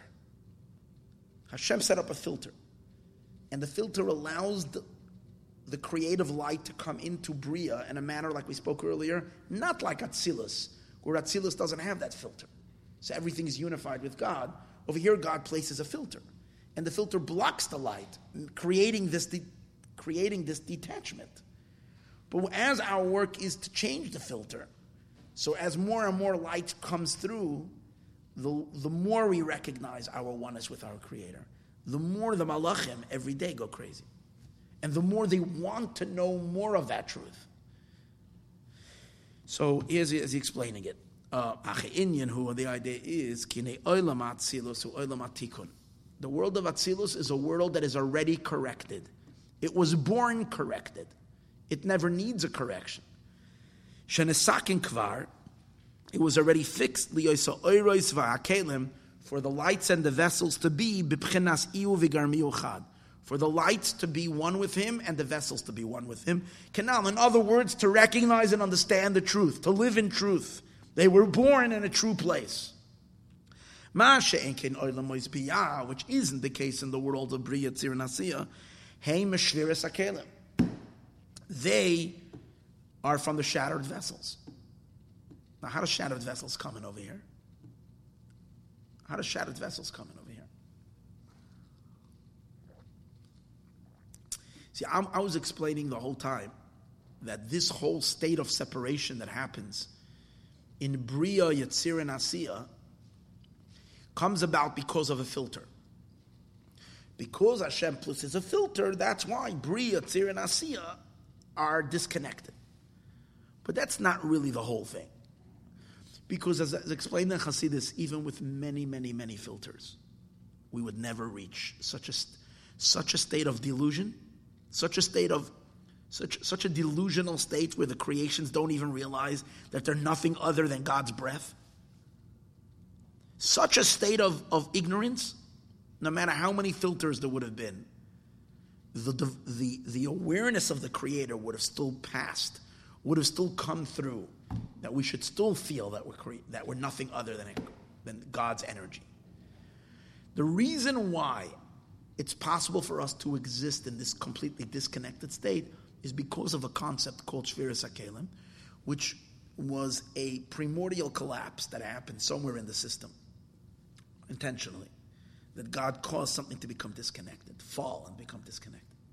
When they became disconnected, it enabled them later, these so to speak shards, broken shards, to later materialize into creation to in a manner where you have what we call pirud, separation. In other words, Olam HaPirud can only come into existence because of Shviras HaKelim, because of a shattering of the vessels. But Atzilus is not impacted. Atzilus is not impacted by the shattering of the vessels. Atzilus is born from what is fixed already. Bria, Yetzirah, and Asiya still have floating debris, so to speak, from that chaotic world, and that's what messes up that's what causes the distortion in our realm. Sheba'olam HaToyu, this shattering of the vessels of the world of Toyu, the world of chaos, Shenaflu b'biyah, in which its debris fell in Bria, Yetzirah, and Asiya. Elachein, and therefore tzarech liyas avodah tama. That's where we need to do our work. Lahamshich behem b'chinas tikun. We need to connect these two worlds. We need to take the world of rectification, the world of tikkun, and extend it into the world of Bria, Yetzirah, and Asiya, and make Bria, Yetzirah, and Asiya as joined and as unified with its source as Atzilus. B'chinas tikun ma'olam Atzilus kedei shegan heim yisalu v'yisyachtu. So that Bria, Yetzirah, and Asiya, angels, and also all the way down to the physical things with this world, should also be in a state of unity with God. But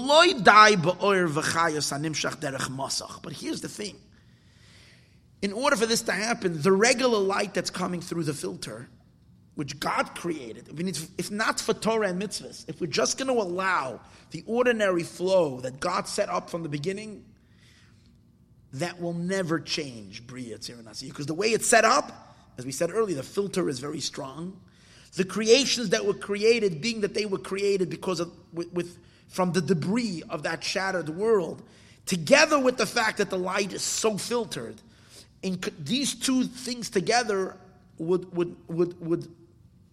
don't allow for this enlightenment and this oneness. That's why what needs to happen is we have to figure out a way to blast through the filter and draw down powerful emanations, powerful lights of godliness, powerful projections of God light into the Bria, Yetzirah, and Asiya in order to change this blockage. As he says, that's coming through the masach, the way things have initially evolved, the way it was set when God initially formed the world, for it to evolve level after level. Atzilos Bria, Yetzirah, and Asiya. Because based on that system, Bria is in a state of pirud, of separation. Torah Pruda, mountains of separation. We have to draw down new light, milmaila, from above, very powerful light, that is not blocked in the filter of Bria, until it's able to incorporate the world of Bria as well, that Bria becomes as holy and as godly and as unified as Atzilus. Ki oilam is biyah, because the world's Bria, Yetzirah, and Asiya, hem ashabara Hashem lasois. Here is where God created that we should fix them. It says ashabara, this week we say in Parshas Bereshis, we say it by Kiddush. that God finished His work, His world that He created, lasos. What does lasos mean? Rashi says, letakein, to fix. That's what we have to fix. He created it the way He created it. Our job is to fix it. And to fix that which did not get fixed initially in creation. That which was not fixed when God created the world. And how far do we have to go in this repair? How far do we have to go? So it's not enough to fix the heavens. We have to fix the earth. It's not only enough to fix Jerusalem. We have to fix Eretz Yisrael. Not only enough that we have to fix Eretz Yisrael, but we have to fix the entire globe. We have to fix even the darkest places. We have to bring this purification down. And Hashem's appetite is endless. He's super ambitious. He doesn't want to give in until we're done everything. That's why the Gullus is taking so long. He wanted to bring Mashiach so many times, but then he says, let's just try to get that last thing. It's terrible. And even the world of Asiya, which is the lowest of all. How do we know? Because he says, we know that there were 7 kings. The idea of Shviras HaKelim, the shattering of the vessels, is hinted to in what we spoke about so many times in Parshas Vayishlach, where it speaks about the kings who were the kings of Edom who died. Vayimloch Vayamos, he reigned and he died. So the Arizal says that that's an allusion to the king, that's alluding to the primordial world of Tayu that collapsed. The kings that died. So it mentions 7 kings who died. The last one, his name is Baal Chanan ben Achbor. He's Baal Chanan, the son of Achbor. And that's the last vessel that shattered. Those shards fell down, and they're the source of the world of Asiya. So these are the most, the chunkiest, the thickest, the densiest matter, and that's what forms our physical universe. But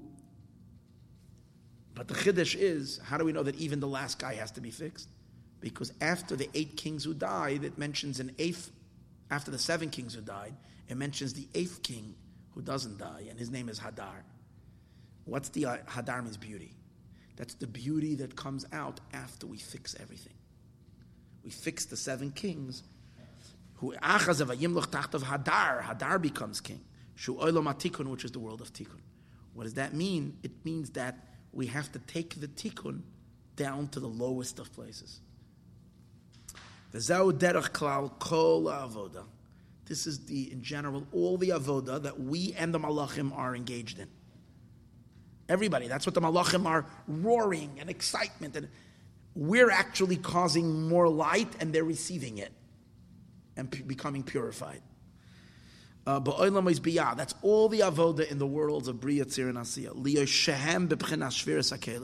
Because they're all from the shattered vessels. Shanaflu, they have all fallen from the world of Tayu b'biyah in Bria, Tzir, and Asiya. V'tzrichum tikkun, and they all need a tikkun, leis alois, to be elevated, uleis kalil ba'atzilus, to become absorbed and unified in Atzilus. V'ha-tikkun hu al yedei ha'avoda. And the tikkun is through avoda. What kind of avoda? Avoda in a place and in a setting where there is a lot of yeshus meaning a lot of ego, a lot of sense of separation.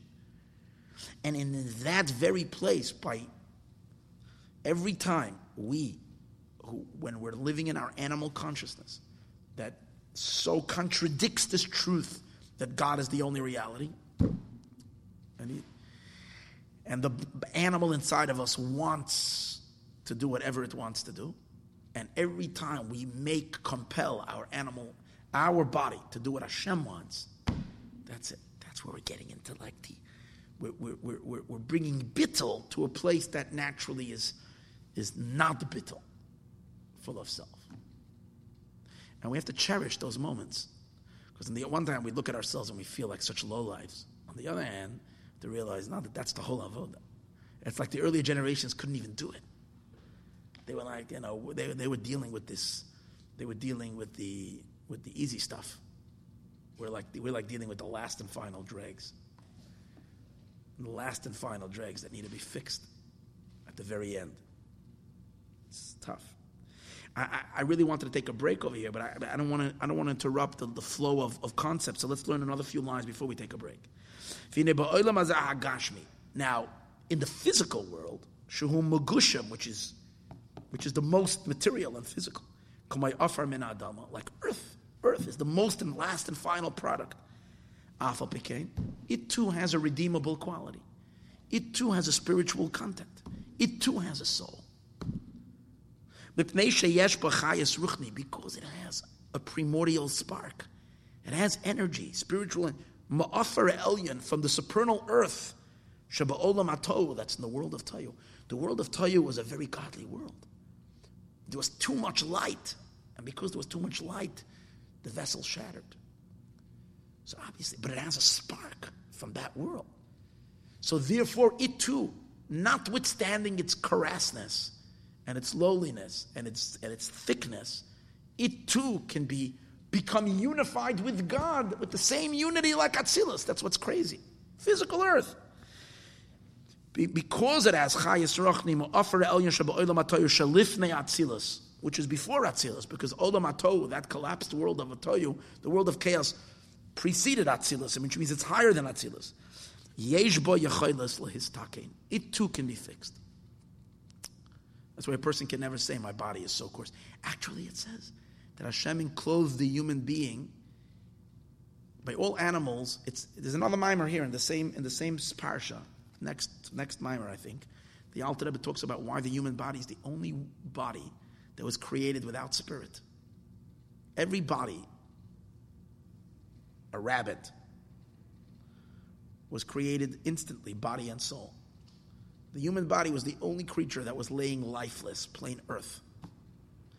And the Alter Rebbe explains because the human body is the lowest, coarsest body in the world. An animal doesn't have such a coarse body like a human body. Why did God make the human body the coarsest? And the answer, he says, is a very interesting idea. He says, when you want to pick up a pile of stones and you have a fork, not a fork like a shovel, like a shelf, like it goes in, it will lift the stones, it will lift the bricks. So if you stick the stones in, if this what is it called, crane comes down and sticks in the middle of the pile and then it lifts it up, so even though it's going to lift, but it's going to lift only half the pile, not the whole pile. The upper rows of stone are going to be lifted. If you want to lift the whole thing, you have to stick the fork under the bottom, and lift it all the way from the bottom. And when you lift the bottom, everything automatically is lifted because they're all piled up on top. That's why since the human neshama, the soul of man, is the one that came down to elevate everything, so therefore Hashem had to have him lifted from the very, very bottom. So therefore he gave him the coarsest body. That's why the body was the body without any soul. And it's earth. It's the lowest. And from there we lift it up. So that's what he's saying over here. It too can be. And what's the tikkun? See, in Bria and in Yetzirah, you only have a little bit bad. Mostly good. In Olam Asiyah HaGashmi, bad is in everything. Especially after the Eitz Hadas. Negative got like spread in everything. So everything is filled with pollution, with ra. So in order to fix something, what does it mean to fix? It means the first thing you need to do is you have to make an excavation. You have to separate the good of it and push away the bad.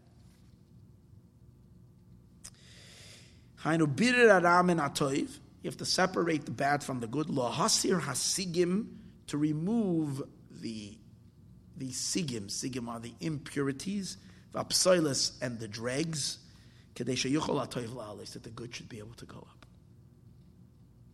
So he says, V'inei bebria, in bria rubai toiv. In bria most is good. But ad ba'asiyah, until you get to the world of asiyah, rubai ra, most is bad. U'ma'urav. V'tzarech avodah tama, that's why you need to have a big avodah, gam lepchenezu, to be able to do this birur now. Lahafrid ara, to separate the bad. Ubirizeh, when does it happen? Nasai, they say the tefillah. That's what davening is. Because here you go, I'll give you a simple example.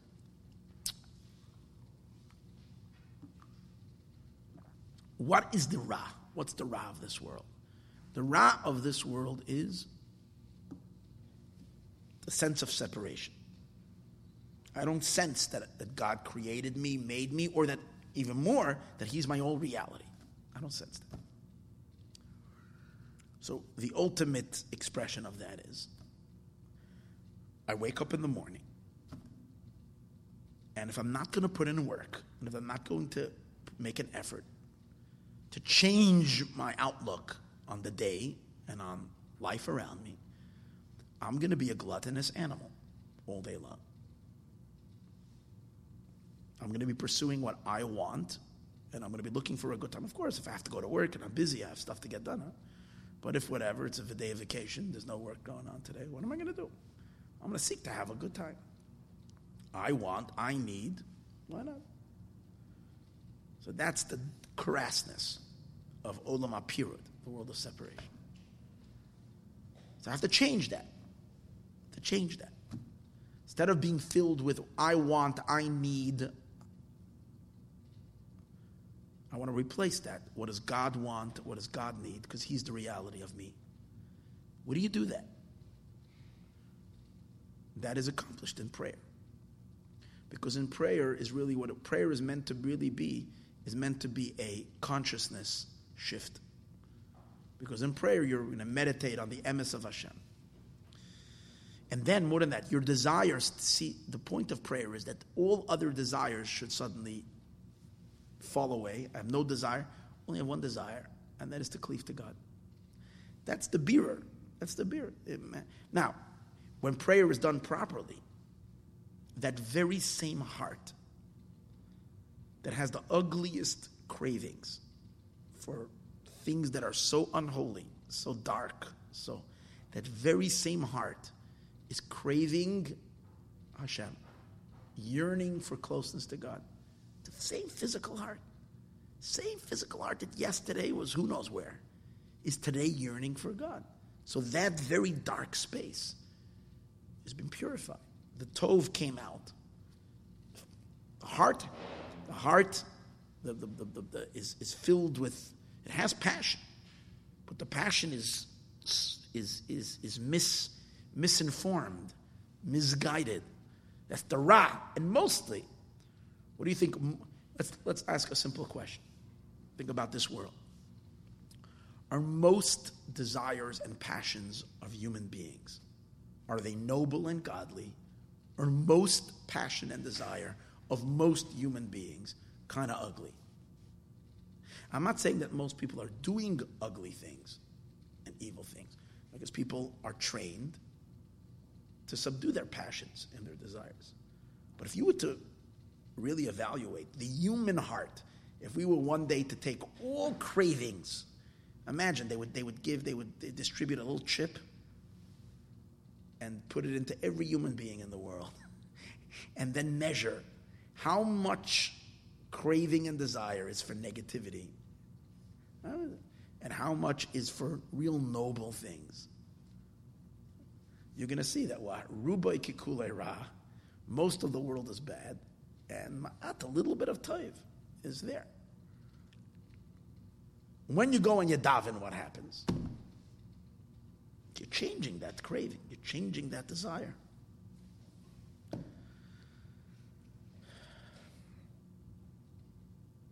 That's the birur. Because once you change the heart and your desire, then everything else that you're going to do in the day is also going to be with godly content. Okay, we'll stop for a few minutes. Just give it a little break. And then we can continue. It's not that much longer.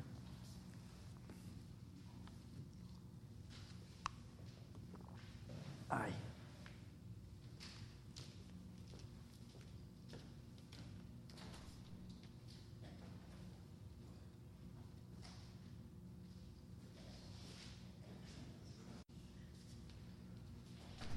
Okay.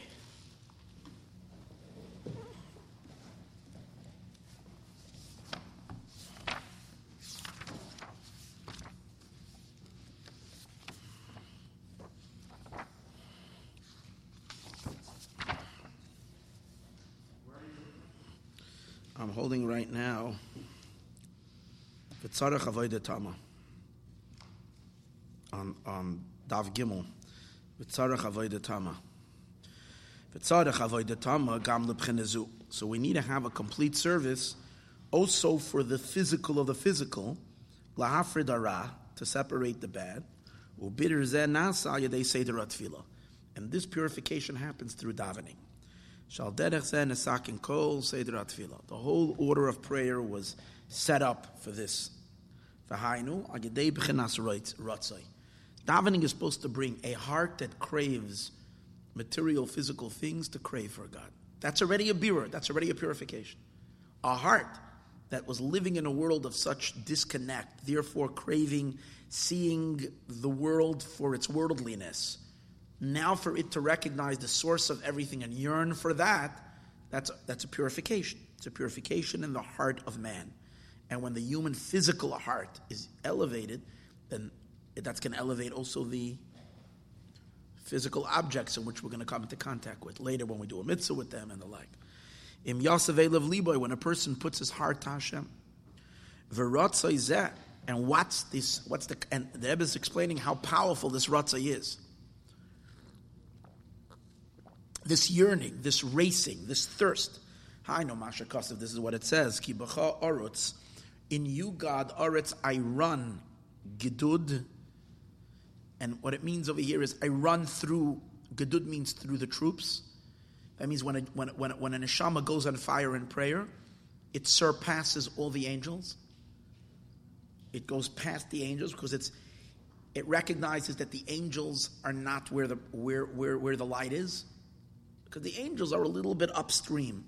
They're a little bit higher in the descent of God's light to the world, but they're not too much further up.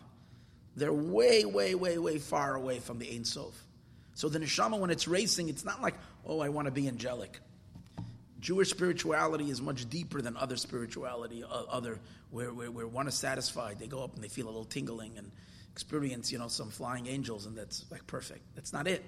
Ki bacha aretz, with you I will run gidud. I will run past all troops.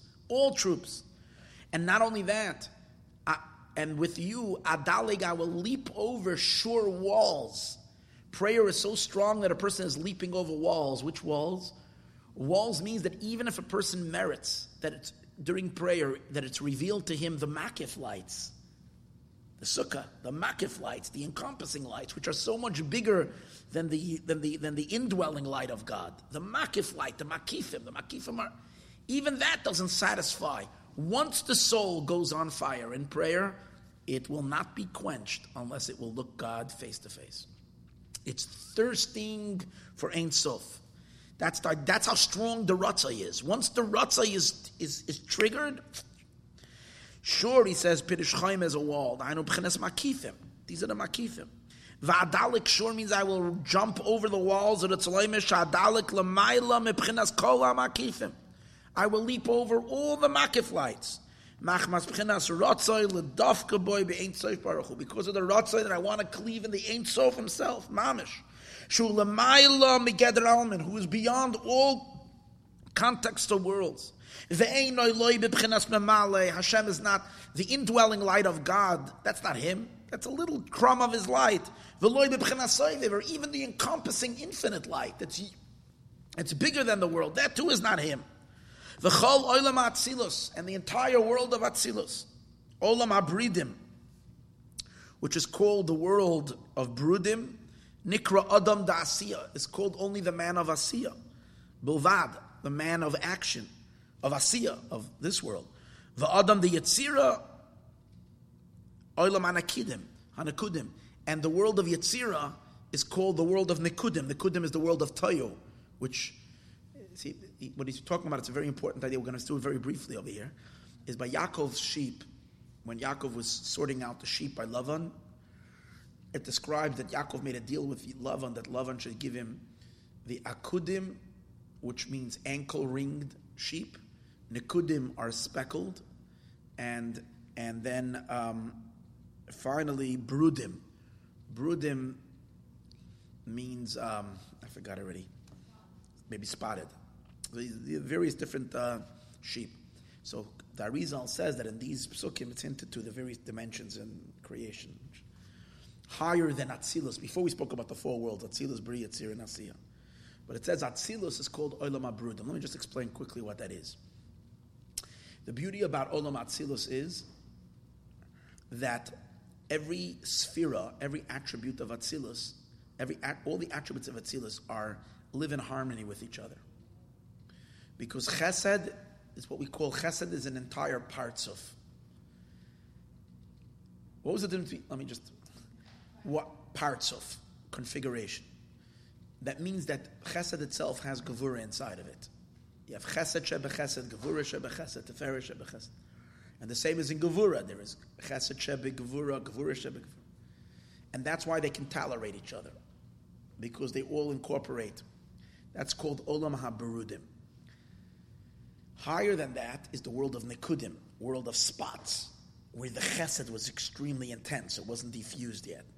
So the Chesed was concentrated in one point of Chesed. The Gevura was concentrated in one point of Gevura. You didn't see any details in it. And when there wasn't any details, they were head to head against each other. Chesed and Gevura were an absolute contradiction to each other. And they had no point commonality where they can even talk. They couldn't have a conversation. And that's why, that's called Olam HaTov.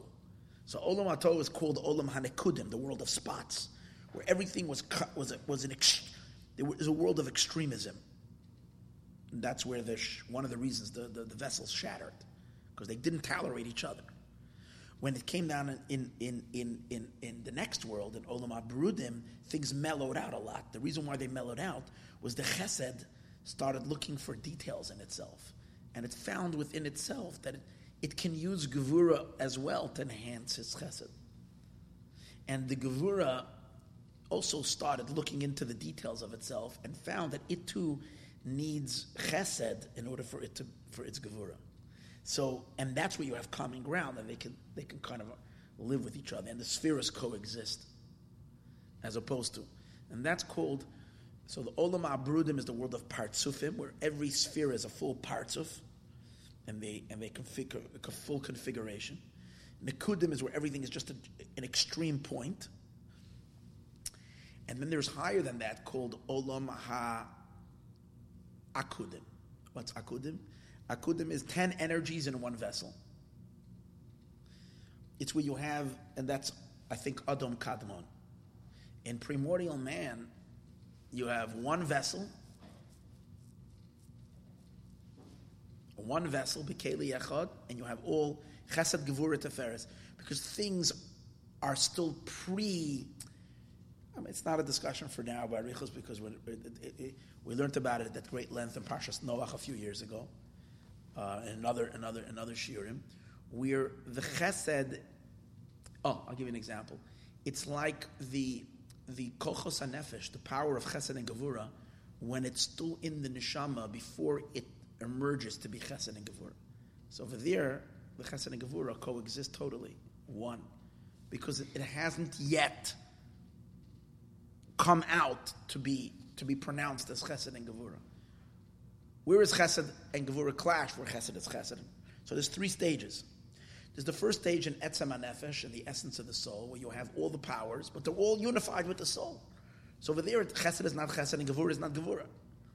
There's only one thing, there is soul. And the soul contains within itself all these powers. That's kind of an idea of called Olam HaAkudim, where things are still all in one. So there is an Achdus over there. Why are they Achdus? Not because they're tolerating each other, it was because they're still unified and one with their source. Then once they emerge a little outward, they become arch enemies. One is conflict. Then when you project it even further outward, that's when they become unified. So what he's saying over here is that when the person realizes that Olam HaAtzilus is called Olam HaAsiyah, Olam HaNekudim is called Olam HaYetzirah. And Olam HaAkudim, which is Adam Kadmon, that too is called only Bria. It's only a creation to God. It's not God himself. So when a person meditates on how all these levels, Atzilus, and even Atoyo, and even Adam Kadmon, which are each one is what's the word? Exponentially higher and greater than the ones before. It's all nothing to Hashem himself. And when you have that meditation, then you don't want anything. And the neshama says, I don't want anything but you, only Hashem himself. Like the author of the Alter Rebbe used to cry in middle davening. I don't want your Gan Eden, I don't want your Olam Haba, I only want you alone.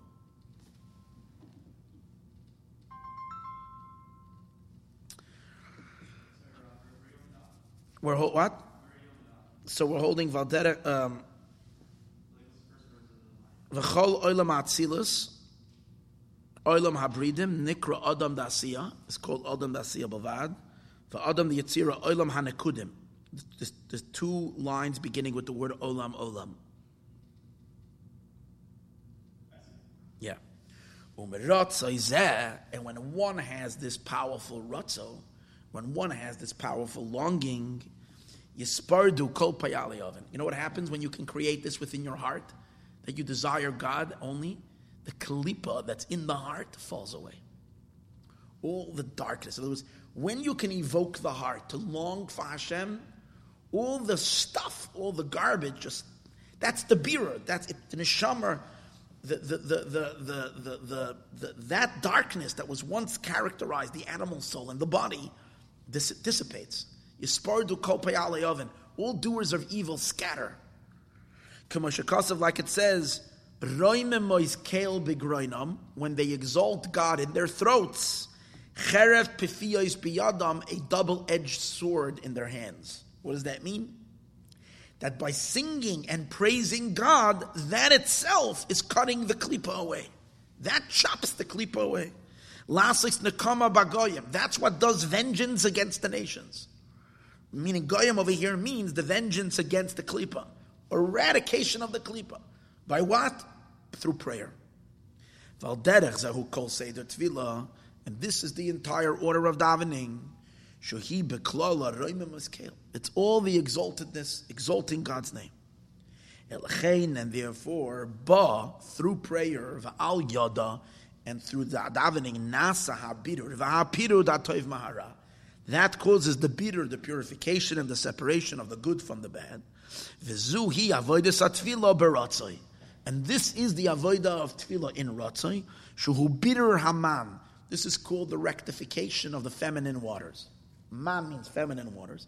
In other words, feminine waters is the idea of lifting something up towards God, lifting something from the world up towards Hashem, elevating something to become reattached, lifting something up, like the woman rising up to the man. It's the world rising up for a unification with God. So prayer is that from below reaching upward. In other words, the creation wants to rip itself out from the clutches of the klipa that are holding it. It wants to free itself and it wants to reattach itself. But what you have over here is a being that wants to reattach, but it hasn't yet achieved attachment.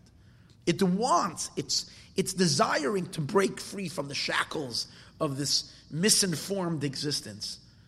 But it wants to, but it's not there yet. In order for it to become one with, to have its ultimate unification with God, you need God's light to descend into it. This is the person yearning upward, but you need Hashem to come down.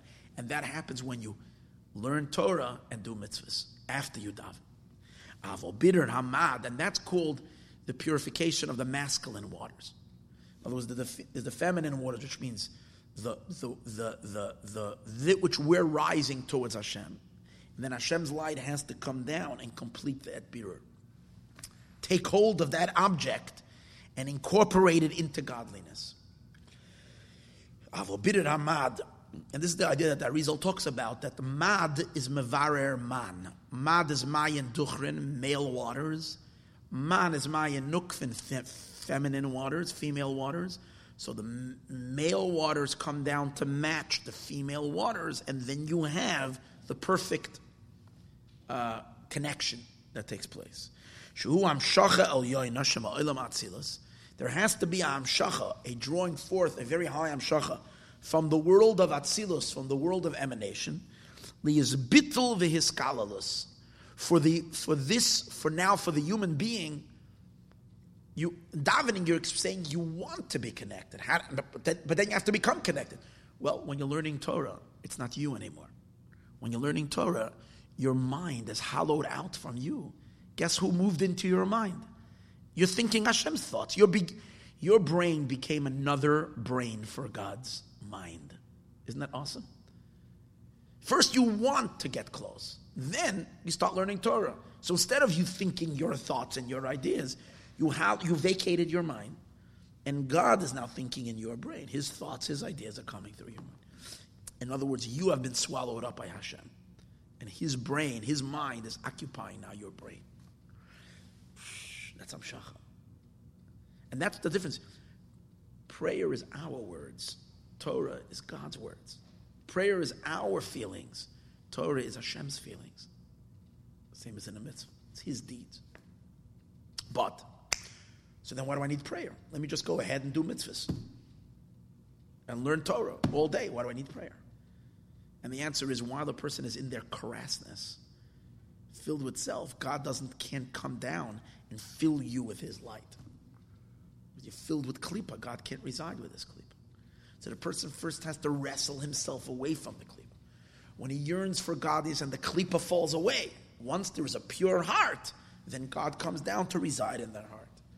That's why there has to be first ratzai, what's called birur, the purification from below, and then there can be shuv, the drawing down of masculine waters of light from above. Liyazbitul ve'eskalulus. In order to have that bittul and that integration, kiba atzilus mamish, literally like in the world of Atzilus, that your physical brain should become as godly as Chachma of Atzilus. That's what happens. B'pchinas yichud elyon, in a total unity. Asher sham in Atzilus, what is the situation? Iyu v'chi yuchad. God is one with His life forces. Iyu v'garmu chad. God is one with his garments, with His vessels. Chad mamish, He's literally one. Zanasal yedei Torah mitzvahs. That is accomplished through Torah and mitzvahs. Shehein hein hamshachas.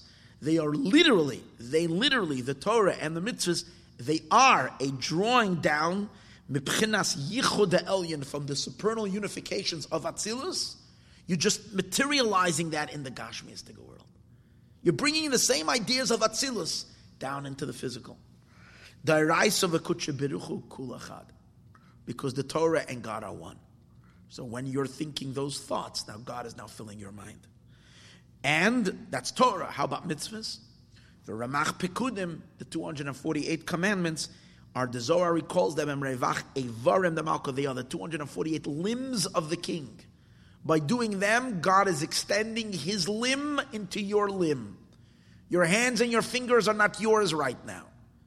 They are Hashem's hands and Evarim Mamish, they're literally Hashem's Evarim. Shem Kalim, they are Kalim, L'or v'chayos hanimshach. They are Kalim, the mitzvahs are Kalim to the light, which is the v'chayos, and the energy flow of the Ein Sof, hanimshach u'melubish u'mispashet behem. It's drawn, enclosed, and expanding in them, me'orein soif baruch hu, from the orein soif itself, mamish. Elot, and why is it so physical? It descends so low and incorporates itself into physicality for one reason, so that we can lift up so we can connect physicality to Hashem. For the sake of the rectification of the physical world, the chumriyusaya and its coarseness, in order to raise up the very crust of existence, the very outermost level of creation, and that it should be included, gam chayus gashmius olam hazeh, that also the life force of the physicality of this world should become included ba'or v'chayus elyon, in the supernal light and in the supernal energy. Basically, God is bending down all the way, like similar to what we learned before Yom Kippur. That's like a tree, like you bend it down and then it flies back up. Over here too, God is bending down all the way that we can hop onto Him. Our bodies. Elakach That's why the chayos, the supernal life force, needed to descend and to become so physical so that it can enter into the physical time and space, physical reality, and attach that state also with Hashem. When this will understand Yisro Namaylis Esek Torah, when this will understand the advantage and the quality of learning Torah, the Kiyam HaMitzvahs Ba'olam Hazeh, and the fulfillment of mitzvahs in this world, more than the fear and the love of the neshama, terem yeridasa, before it came down. In other words, the mitzvahs are much higher than the neshama's love and the fear. Even the neshama's love and the fear when it was up there. Because in the soul, even though the neshama has the most purest love and the purest, very high fear, very, very, very, even much greater than angels. The love of the neshama and the fear of the neshama when it was in heaven is much higher than angels. Even higher than the malachim of that world.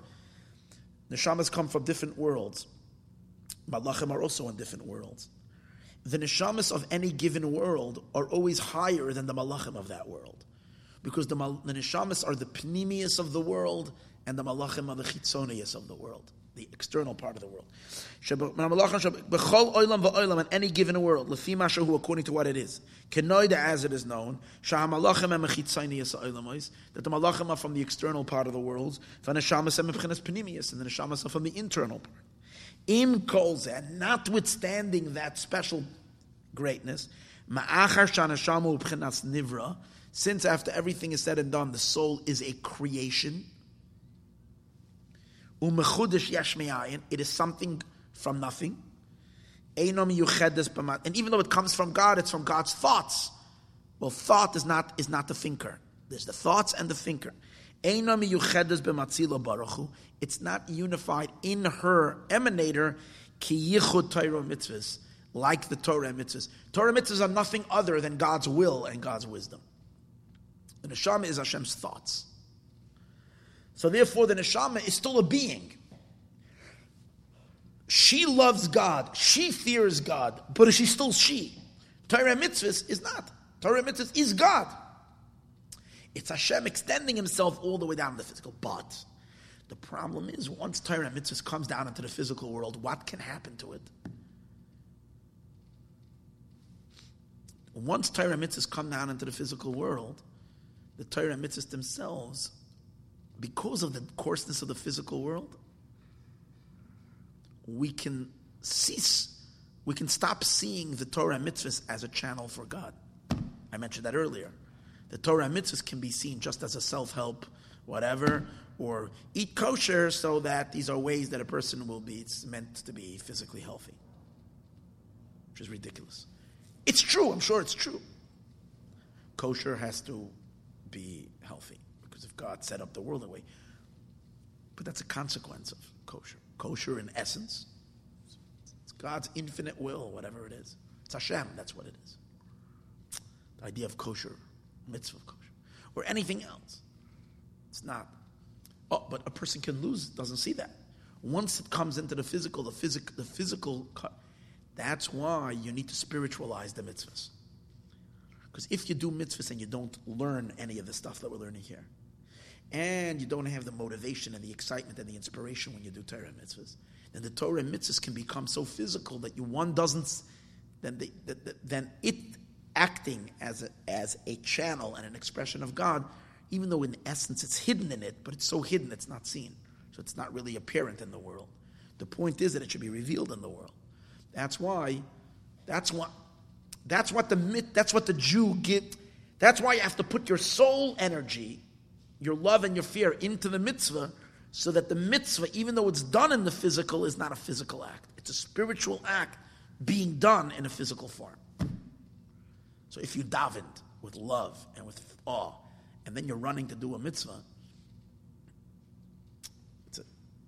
it's not physical, even though it looks physical.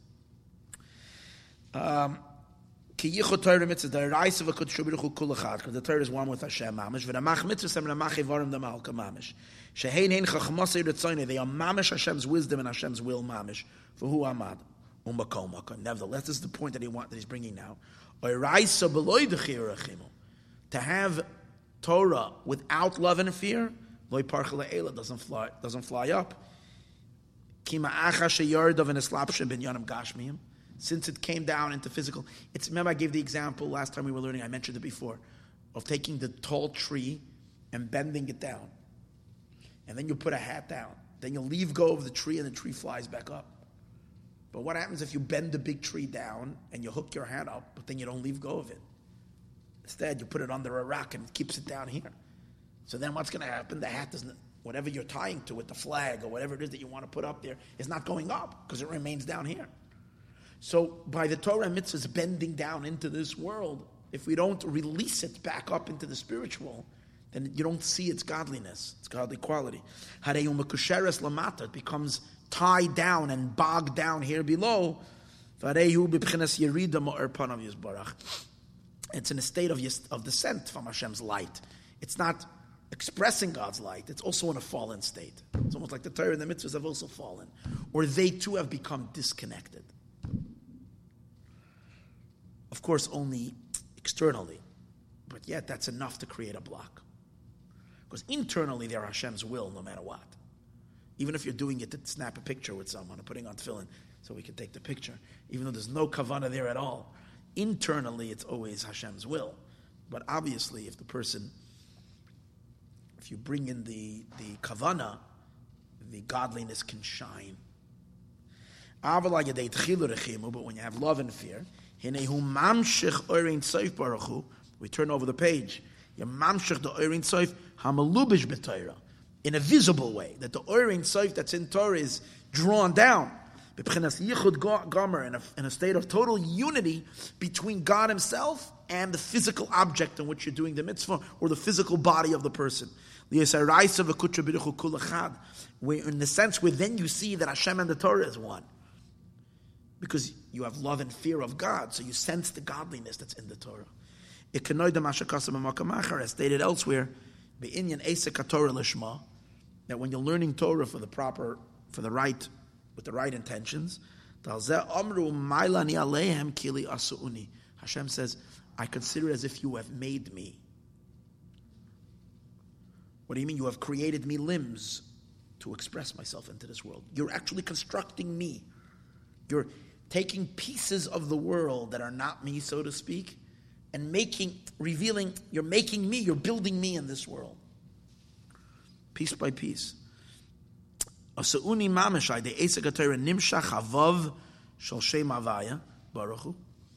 you learn Torah, you're extending the Vav of God's name into the world, because the Torah is Vav. Shehut Talmud Torah, which is Talmud Torah. Or Shehut Teferes, or that is Teferes, which is the Vav. And through the mitzvahs, which is general mitzvahs tzedakah, nimshach hey, you're drawing the hey of Hashem, shal shem avaya, kenoida. V'derech klal, and in general, ayadei Torah v'avodah gemilas chasadim, through Torah and Vodah and gemilas chasadim, you're bringing down the supernal Adam. A human being has three channels: the right side, the left side, and the middle. Well, Torah is the middle. Tzedakah is the right side, and Avodah is the left side. So you're actually creating the divine man into creation. What? Torah is the center, Teferes. Tzedakah is the right, and Avodah, prayer and all that, is the left. Nimshol Gimel Kav, Chachma Chesed Netzach B'Yamin on the right side. Vehen Gimel Vavin. So you're drawing down three Vavs from the Pasuk, Vayisa, Vayava, Vayet. It's called the Hamshacha of the Vavim. Vav is a flow. The three Vavs are Vayisa, Vayava, Vayet. These are three Pasukim in Parshas Beshalach, that each Pasuk has 72 letters. So the Shem, Ayin, Beis is in those Pasukim. They all begin with a Vav, because they're the three Vavim that are nimshach through Torah. It's just basically giving God a a physical presence in this world. So Hashem's light is extended all the way down into Olam HaAsiyah, into the physical world. And this year is the year of Vavim, Tafshin Ayin Vav, the year of the Hamshacha. May we merit to see the ultimate Vav of Hashem's light coming down all the way, reaching Asiyah. Shahavavin hen Hamshachas mahayudin sheberoi shavavin. The Vavin are a Hamshacha from the Yud that's on top of the Vav. So there's the Yud, the Ein Sof, from there we're mamshechit down all the way into Asiyah, into this physical world. V'hinei b'pchinazu, so it comes out from this level, Eretz Kadmal Shamayim. In this dynamics that we just discussed, what goes first? While we're still in the middle of the project of rectifying this world and connecting it to godliness, so what comes first? First, we need to rectify the physical through prayer, as we said earlier. Once we're elevating the feminine waters, then comes down the flow from above. That's the idea of Eretz first. Eretz, as we said in the beginning of the class, is the ruts, the racing. Shamayim is the masculine. Eretz is the female. And Shamayim is the husband, is the water from above. Torah and mitzvahs is a flow from above. Prayer is the Eretz. So what comes first? Prayer comes before Torah. That's in the world that we have today. Because the sages have an argument when God created the world, what was first? Did he create first Eretz or did he create first Shamayim? So he's going to say, in our world that we have today, first earth, then Shamayim. In the Messianic world, after Mashiach comes, it's first Shamayim, then Eretz. Eretz is the racing of davening. It's the rectification, the purification of the feminine waters first. And then comes heaven. After that comes the hashpah of the masculine waters from above. Al yedei Torah mitzvahs, through Torah mitzvahs. Ki hashamayim hem b'chinas mashpiyim, because the heaven is the mashpia. Heaven is the one that gives. Like it says, Hamachas hashamayim ba'avim. Hashem covers the skies with clouds. Hamechin la'aretz matar. He prepares for the earth rain. Lemitar hashamayim, to the waters of heaven. Yeah. Liyos hamad mevareres haman. That and what is that? That's the mad. The masculine waters should fix and elevate the feminine waters from below. Lahalois, to elevate them. In other words, again, as we said earlier, a good mashal that's given to this, you can't have the waters from above without first having the earth. If you don't plow the earth, you can have rain come from today till tomorrow. It's not going to produce anything. The earth first has to be soft to receive it. That's the idea. You have to have the feminine waters. And he brings a very interesting idea that Yitzchak wanted to bless Esav. And he wanted to, because he thought by blessing him, he'll elevate him. He knew who Esav is. But he knew that he has incredible potential. And he thought that if he's going to give him the blessings, he's going to zap him with such light. That's going to break the klipa, and it's going to reveal the soul. And Esav is going to come out. It was a mistake. It wasn't supposed to be that way, because what would have happened the opposite. If Yitzchak would have done that, because Esav was not rectified, he would have used that surplus of energy to become a greater monster than he was before. Because he would have grabbed that energy and used it for the opposites. That's the idea that he's saying. You can't have these hamshach of Torah and mitzvahs if you don't first refine. There has to be a refinement from below. When there is a refinement, then you can receive these great, powerful hamshachas and make the connection. Or else, Adarab, it says, if a person doesn't daven and just has Torah and mitzvahs, a lot of times he has this extra energy, and this energy ends up going to the wrong things, because he's not, and he only gets a bigger Yetzer Hara from the mitzvahs that he did, and from the Torah that he learned. He ends up getting a bigger Yetzer Hara, and the Yetzer Hara runs away with all that extra energy, and it becomes, so it's very dangerous. Torah and mitzvahs is a dangerous business, because you're a loaded gun. You know what I'm saying? You got that, so the Yetzer Hara is not looking, he's only looking. That's why we always have, anybody realize? You get a much bigger Yetzer Hara after the Chagim, and after any time, a high spiritual time, it's like the Yetzer Hara is like, he's kicking. The reason for that is because there is so much positive energy there that if it only is a parasite, he wants to it's juicy. It's a juicy situation. So that's why you have to have first earth, which is refinement, and then you can have shamayim, which is a flow. Lahal is actually going to lias amad mavaras aman lahalo is to elevate it. Yuchlal gam b'chinas asiya b'chinas atzilus. We want ultimately that the world of asiya should be elevated into atzilus, the iu v'chi yuchad, because he is one with them. V'tzarech lias kedimas birin aman. You first need to have the purification of the man, the feminine waters, tchila. Kedesha achar kach yavai birin amad. Then the masculine water should come down, levarer asaman, to purify and to fix it and to finally mash enkim b'li Allah man. But if you don't have first the raising of the feminine waters, ein koyach b'mad levarer. The masculine waters on its own will not do a birur. And that's the idea of why only Torah without prayer first is not going to work. V'zuhu yavodah seinu, and this is our avodah kol yemei meshach hagolos, all the days of this exile. Shahara goiver, evil is still very strong. V'tzarech liyasbir hara, we need to fight with the ra, ula freedom and atoiv, and separate it from good.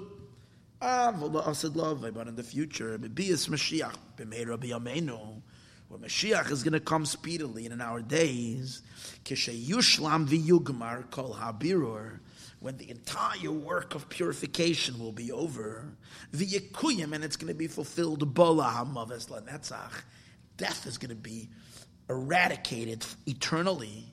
V'esruach hatum, and the spirit of impurity, avir, Hashem is going to remove from the earth, chulu. She'oz yihakol b'bchinas olam hatikun, then everything is going to be already in a level of tikkun. That means our physical world is going to be on the same level of unification with Ein Sof, with God, like Atzilus, Kiba Atzilus Mamish, like literally with Atzilus.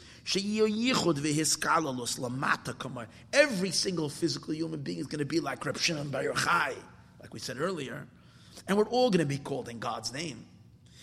And there's going to be the unification down here below, like it is above. So then, what's going to happen then? Okay, so we're unified. What's going to happen? Doesn't mean the game is over. Okay, we're unified. Now what? Now deeper levels. Because let's understand. Remember we said before, Atzilus is the last and final stage of the divine before creation. We said Atzilus is the world of, remember we said before, the world of configurations, which everything is harmonized. But why are they harmonized? Precisely because they're weaker already. We spoke about this earlier. When the energies become more diffused, they become weaker. When they become weaker, they can tolerate each other. What did we say? Higher than Atzilus is what? Olam Haneh Kudim, where you have the extremities of each midah, of each attribute. And they don't. So even though it was a world of tayu, it was a world of collapse, but it's still higher than Atzilus. The energy is far more intense. And we said even higher than that is the world of Akudim. What's the world of Akudim? Where all the Sefirot are still in their source. So what he's saying is like this. Once we elevate Asiya to be elevated and evened out with Atzilus, then the entire four worlds, Bri, Yetzir, and Asiya, and Atzilus, all four worlds are suddenly going to go on a major elevation. Where are they going to be elevated into? Everything is going to be elevated into the levels of Akudim, which is the same level as Adam Kadmon. Everything is going to be in total. Oh. But that is no more going to be our avoda. That's going to come from God from above. A complete, total fusion with God. Much deeper than Atzilus. Endlessly deeper and higher than Atzilus. And that's the idea when it says that. And that journey, Mashiach is going to lead us into that. It says about Mashiach that he is going to be Yarim v'nisa v'gava ma'oid. Hine Yaskil Avdi, my servant is going to be smart. Yaskil is going to be wise. Yarim is going to be elevated. V'nisa, V'gava and high ma'oid, 5 levels. That means he's going to enter way past Atzilus, carrying with him the worlds, carrying everybody with him to that unified state. In that state of total unification, there's going to be a new heaven and a new earth. What is the new heaven and the new earth? A new earth is an inward pull. Heaven is an outward projection. There's going to be a new definition for the inward and the outward projection of that world. And that's what he's explaining over here. Tachlis, and the tachlis is sheyoir, it should illuminate the yisnoitzitz, and it should sparkle. Gilui oir, a revelation of light, oilam ha'akudim, of the world of akudim, shalamayla ma'oilam atzilus. It's much higher than the world of atzilus. Kamashakasa, like it says by Mashiach, Hine yaskil avdi, my servant will be wise, Yarom will be elevated, Venisa, and he will go high, V'gava ma'oid, very high. V'zeo pnimius atik, it's the innermost of the crown. Sheni is gala, that is going to be revealed. And what's going to happen at that time is, V'az yeh hisnoitzitzis neshamas chadashis. And then there's going to be new neshamas born. Souls that were never inside Adam Arishan's neshama. All of our neshamas are all part of Adam. Our neshamas are all part of the scheme of rectification. We're all here to rectify the world. In a sense, we need a tikkun, even though neshama doesn't really need a tikkun, but we need to do this tikkun in the world.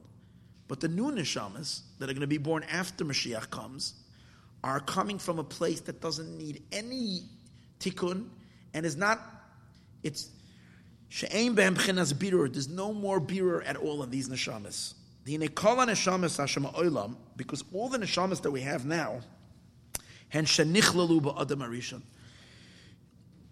These are all neshamas that were part of Adam Harishon. Shetzrichen birur v'tikun. They needed birur and a tikkun. We have to understand how this doesn't conflict with Tanya, where the Tanya brings from the Arizal, from the Eitz Chaim, that neshama doesn't need a tikkun, and the neshama only comes down in the world to fix the world, to fix the animal soul, and to fix the body. Here he says that our neshamas need a birur and need a tikkun. So how does this not conflict with that is a good question, which I don't know right now. That's why I was trying to kvetch. I'm trying to fit in that when he says it needs a birur and the tikkun means it needs to do a tikkun, not that it needs a tikkun, but it needs to do a tikkun. Okay, but the words imply that it itself needs a tikkun. So which, it is something that just bothers me a little bit, because in Tanya he says that the neshamas don't need a tikkun at all, and they only came into this world l'sakein, to fix the body and to fix the animal soul, but they don't need a tikkun. Yes.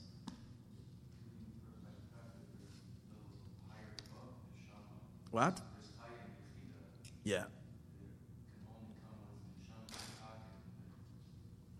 Yeah, no, but that's that's not a tikkun in the neshama. It's a tikkun of the body. I mean, the neshama doesn't have anything broken in it. Ve'hein hein sheyardu, and these neshamas that we have today, they're all coming mechitzonius atik. They're coming from the external part of the crown. Shenishtal shalu keseidin amadregas, that has progressed in the order of levels.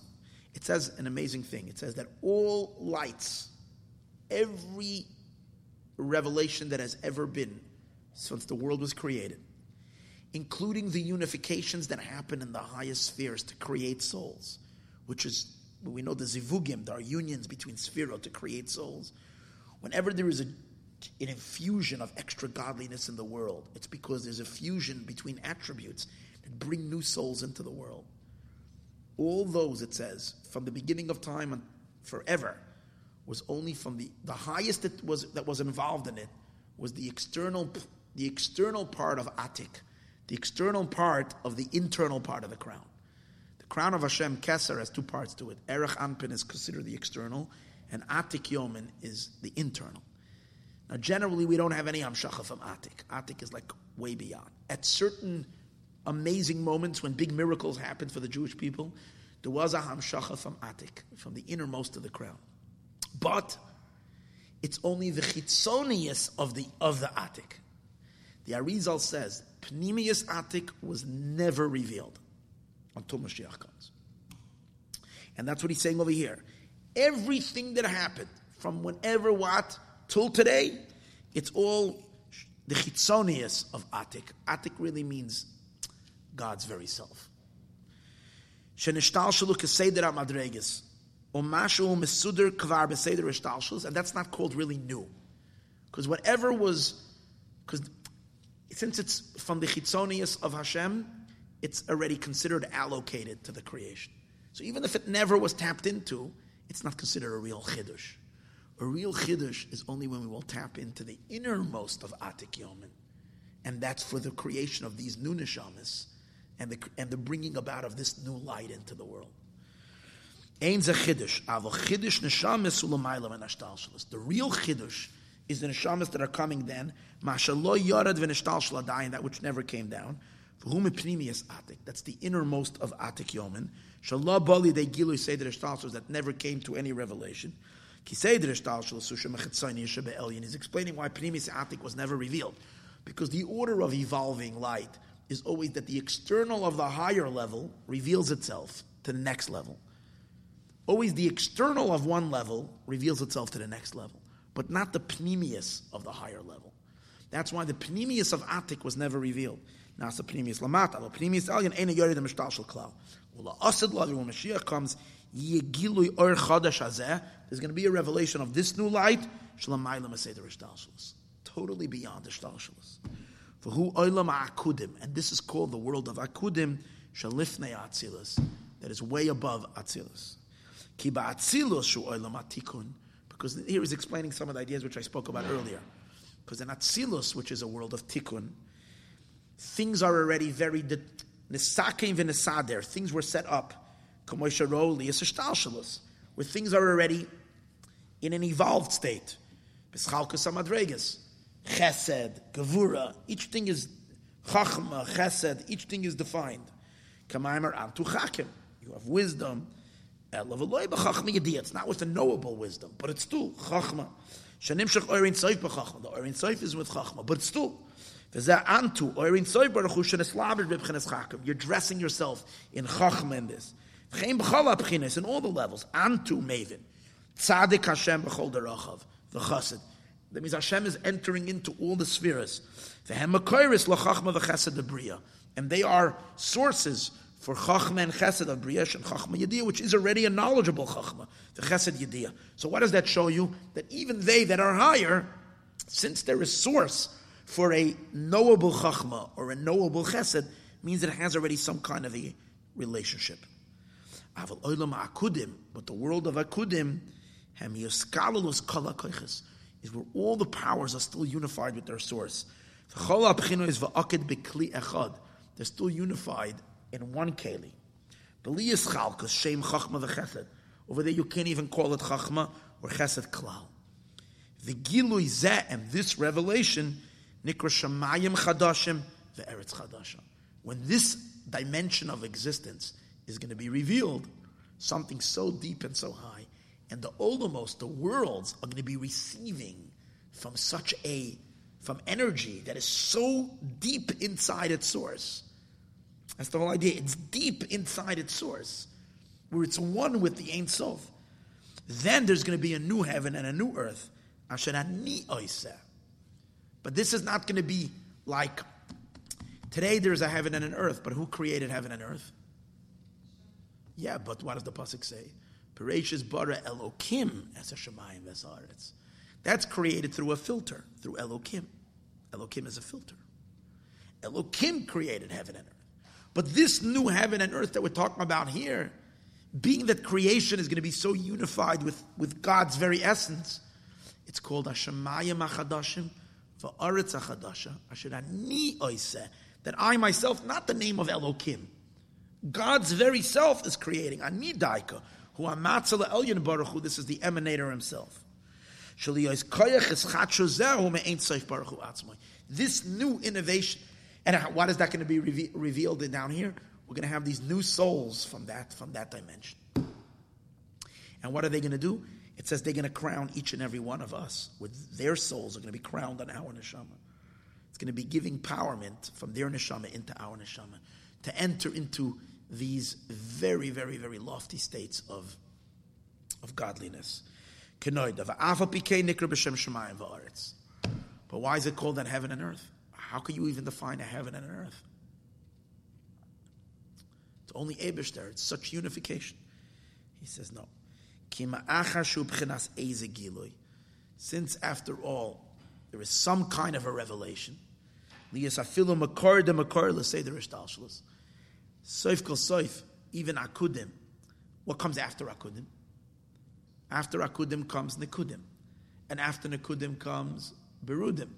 That means that akudim is a state where God is beginning to identify within himself, so to speak, 10 attributes that are all one with him. They're all one keli. But it's still there is. So it's a mucker to a mucker. It's a source of a source for definitive creation. Muchrichli is sham eza bechina shudugmas ishtalshalos. So you have to have some very subtle something that is similar to the evolving order. And what do you have? So just like in the further, I'm sorry that I'm being so unclear over here, because this is very Kabbalistic, and unless we want to sit here another 3 hours, we're not going to get through this. And since in the later evolving heaven and earth materialized, ultimately from this, muchrichli is gam sham b'chinas halalu. We have to say that even there is, in a very subtle way, there is Shemayim v'aretz. But what is Shemayim v'aretz over there? Eladasham nikra Shemayim v'aretz, Shemayim tchila. But over there, heaven is first and then earth. Da'ainu mati v'loy mati. What does this mean? I was talking about earlier, right in the beginning of the class. If anybody remembers right at the beginning of the class, I was talking about this. As long as the creation is something other than God, so the way God relates to it is that the creation first yearns for his light, and then he responds and projects. Once the creation becomes so intimately one with him, then the order is the opposite. First he projects, and then the light goes back in, out and in. So first it's mati, it arrives. First it's shamayim. Shamayim is called mati. The light is. Whenever you say, I say this, people get confused. They think about, so I'm talking about a guy named Mati and Loy Mati. It's not about Mati. And when Bachram learned this in yeshiva, and they're just like young pishers of 16, 17, and they're learning these deep Kabbalistic concepts. And the guy's saying, this is Ratzav Shuv, and now it's Mati and Loy Mati, and then this guy's thinking about. It's funny that when we make these silly associations. In any case, what's the idea? Mati v'Loy Mati is the same idea of Ratzoi v'Shuv. The only difference is Ratzoi v'Shuv is when we're dealing with two separate entities. So, for example, the wife and a husband, she's separate from him. So she's Ratzoi, she has a yearning for him, and he responds to her. That's called Shuv. Directing light to her, directing attention to her, whatever it is.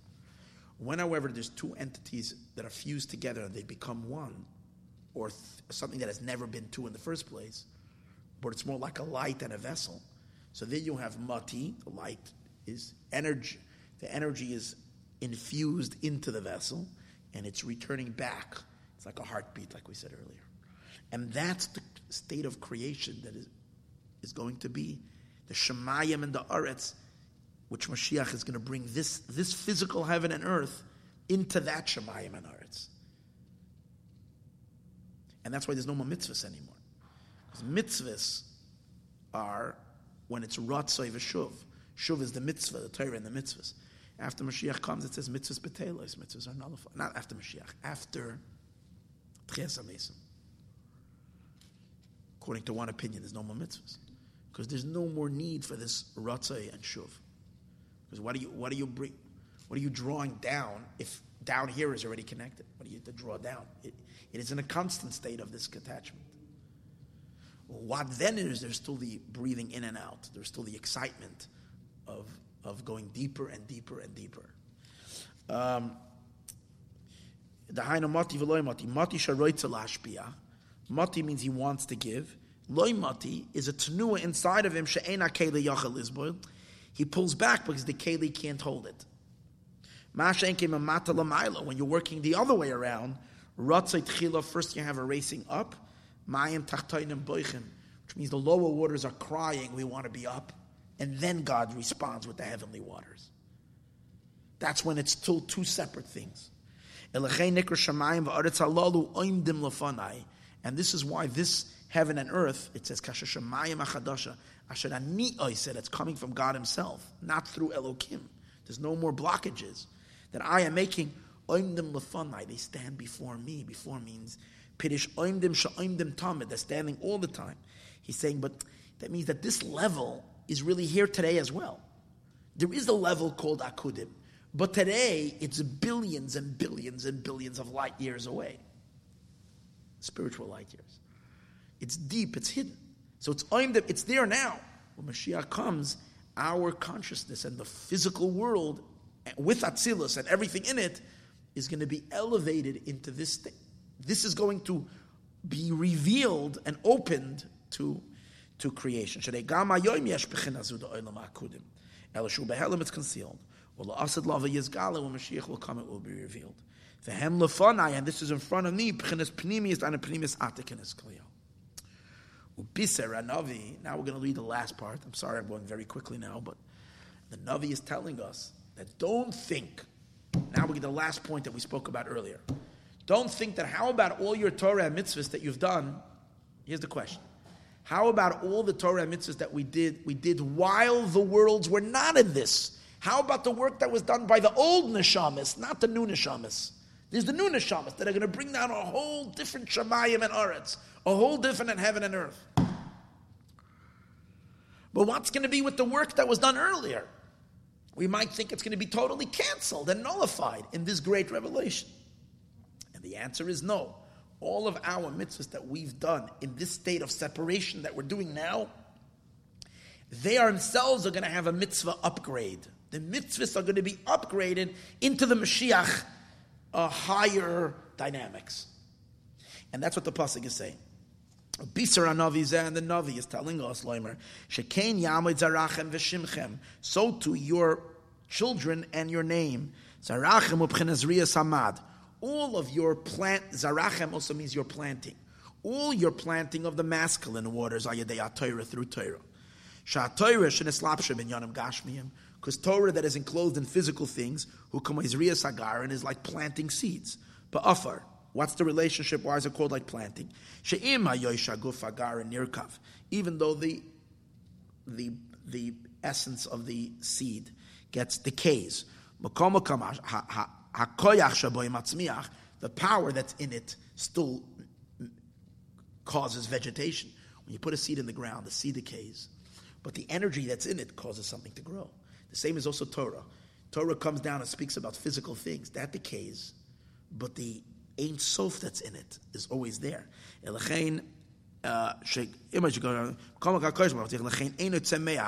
why it doesn't grow. How do you see that even after it decays, it's still, the power is still there? How do you see that even after it decays, the power is still there? Because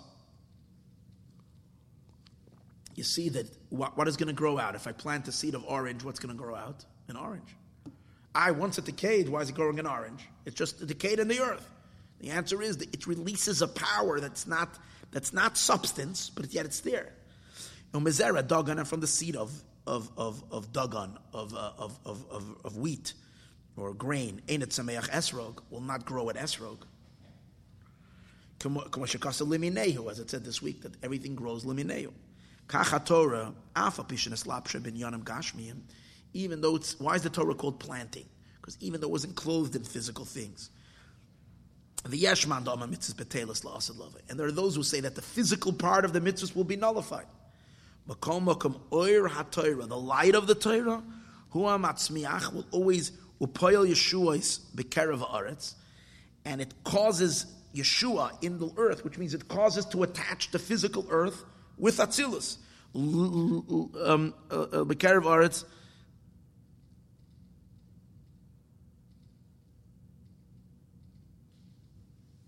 Livrei esaman. I don't know what livrei. I don't know what this word is. Ula haloisai lamayla lamayla. Levarer. I think it's supposed to be levarer. I'm almost 100% sure. Levarer esaman. To rectify, to purify the feminine waters, ula haloisai lamayla lamayla, and to elevate it higher and higher. So that's why it's called zarachem, a seed.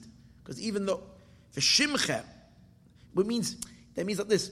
Every time we learn Torah in this world, even though we learn something physical and we think it's gone, it creates something and it attaches something eternally to God. V'shimchem, and your name, that's referring to mitzvahs, our mitzvah observance. Because your name is Hu Kabbalas Oil Malchus Shemayim. We accept upon ourselves the yoke of heaven. Shemekablam and mitzvahs Yisbarach, which we accept by doing God's mitzvahs. V'nikra b'chin Hashem, shenikra Shmo Yisbarach al Yisrael, because His name is called upon the Jewish people. But Kabbalas Malchusay Aleim, when they accept His kingdom upon them. V'zau Malchusay Beratzay Kibli Aleim, that His kingdom they accept willfully. Mashenken al Akom u'Moishel v'loy Melech. On Goyim Hashem is a ruler but not a king. Ke'nikra Melech Ela Beratzin, you're only a king with will. So we say Shimchem, your name, because you accepted God willfully, and God's name is upon you through doing mitzvahs. V'zau inyan Keser Malchus, and this is called the crown of a king. She'ikra Malchus hu HaKeser shemachtir noise v'Keser Haim Chines Ratzin. That v'zau tznas v'losham shachas HaMalchus min HaKeser shu HaRatzin. Elchei nikra b'china Shimchem, it's called your name. Which is the hamshacha of Torah and mitzvahs sheba'olam hazeh that you did in this world, and hamshachas hamad ma'olam atzilus. This is the drawing forth of the masculine waters from the world of atzilus, she'olam atikun, which is the world of tikkun, kedei levarer aman she'olam asiyah, in order to rectify the feminine waters that rise from the world of asiyah, she'yuchlo ba'atzilus, that it should be included in atzilus, kenis kalel, as we said earlier. And we would think that, okay, this is an accomplishment that we're doing now. The imkain la'asad lavi, when Mashiach will come, keshayushlam v'yugmar ha'birur, when we will complete the entire birur, v'yahakal olam ha'tikun, and everything is going to be already in the world of tikkun. V'yasnoit seitz, and then it will start sparkling, v'yasgale gili or chadash elyon, a new light through Mashiach and through the new neshamas, mipchina shamayim chadashim, the eretz chadashim, from the new heaven and the new earth. Sal kedai tachamina, I would have thought shalo yaliyah oila Torah mitzvahs, that our Torah mitzvahs that we do now was planted in Atzilus, but now when we ascend higher than Atzilus, and higher and higher and higher, then our Torah mitzvahs is a story of yesterday. It's an old story. It'll be a forgotten accomplishment. It's gone. They will stay in Olam Atzilus. They will not continue into this Akudim unification. That's why the Navi is saying, this is not what it'll be. Even that which you've done, your plantings and your name, your Torah, they will be upgraded into this unity of the new Shemayim and the new Aretz.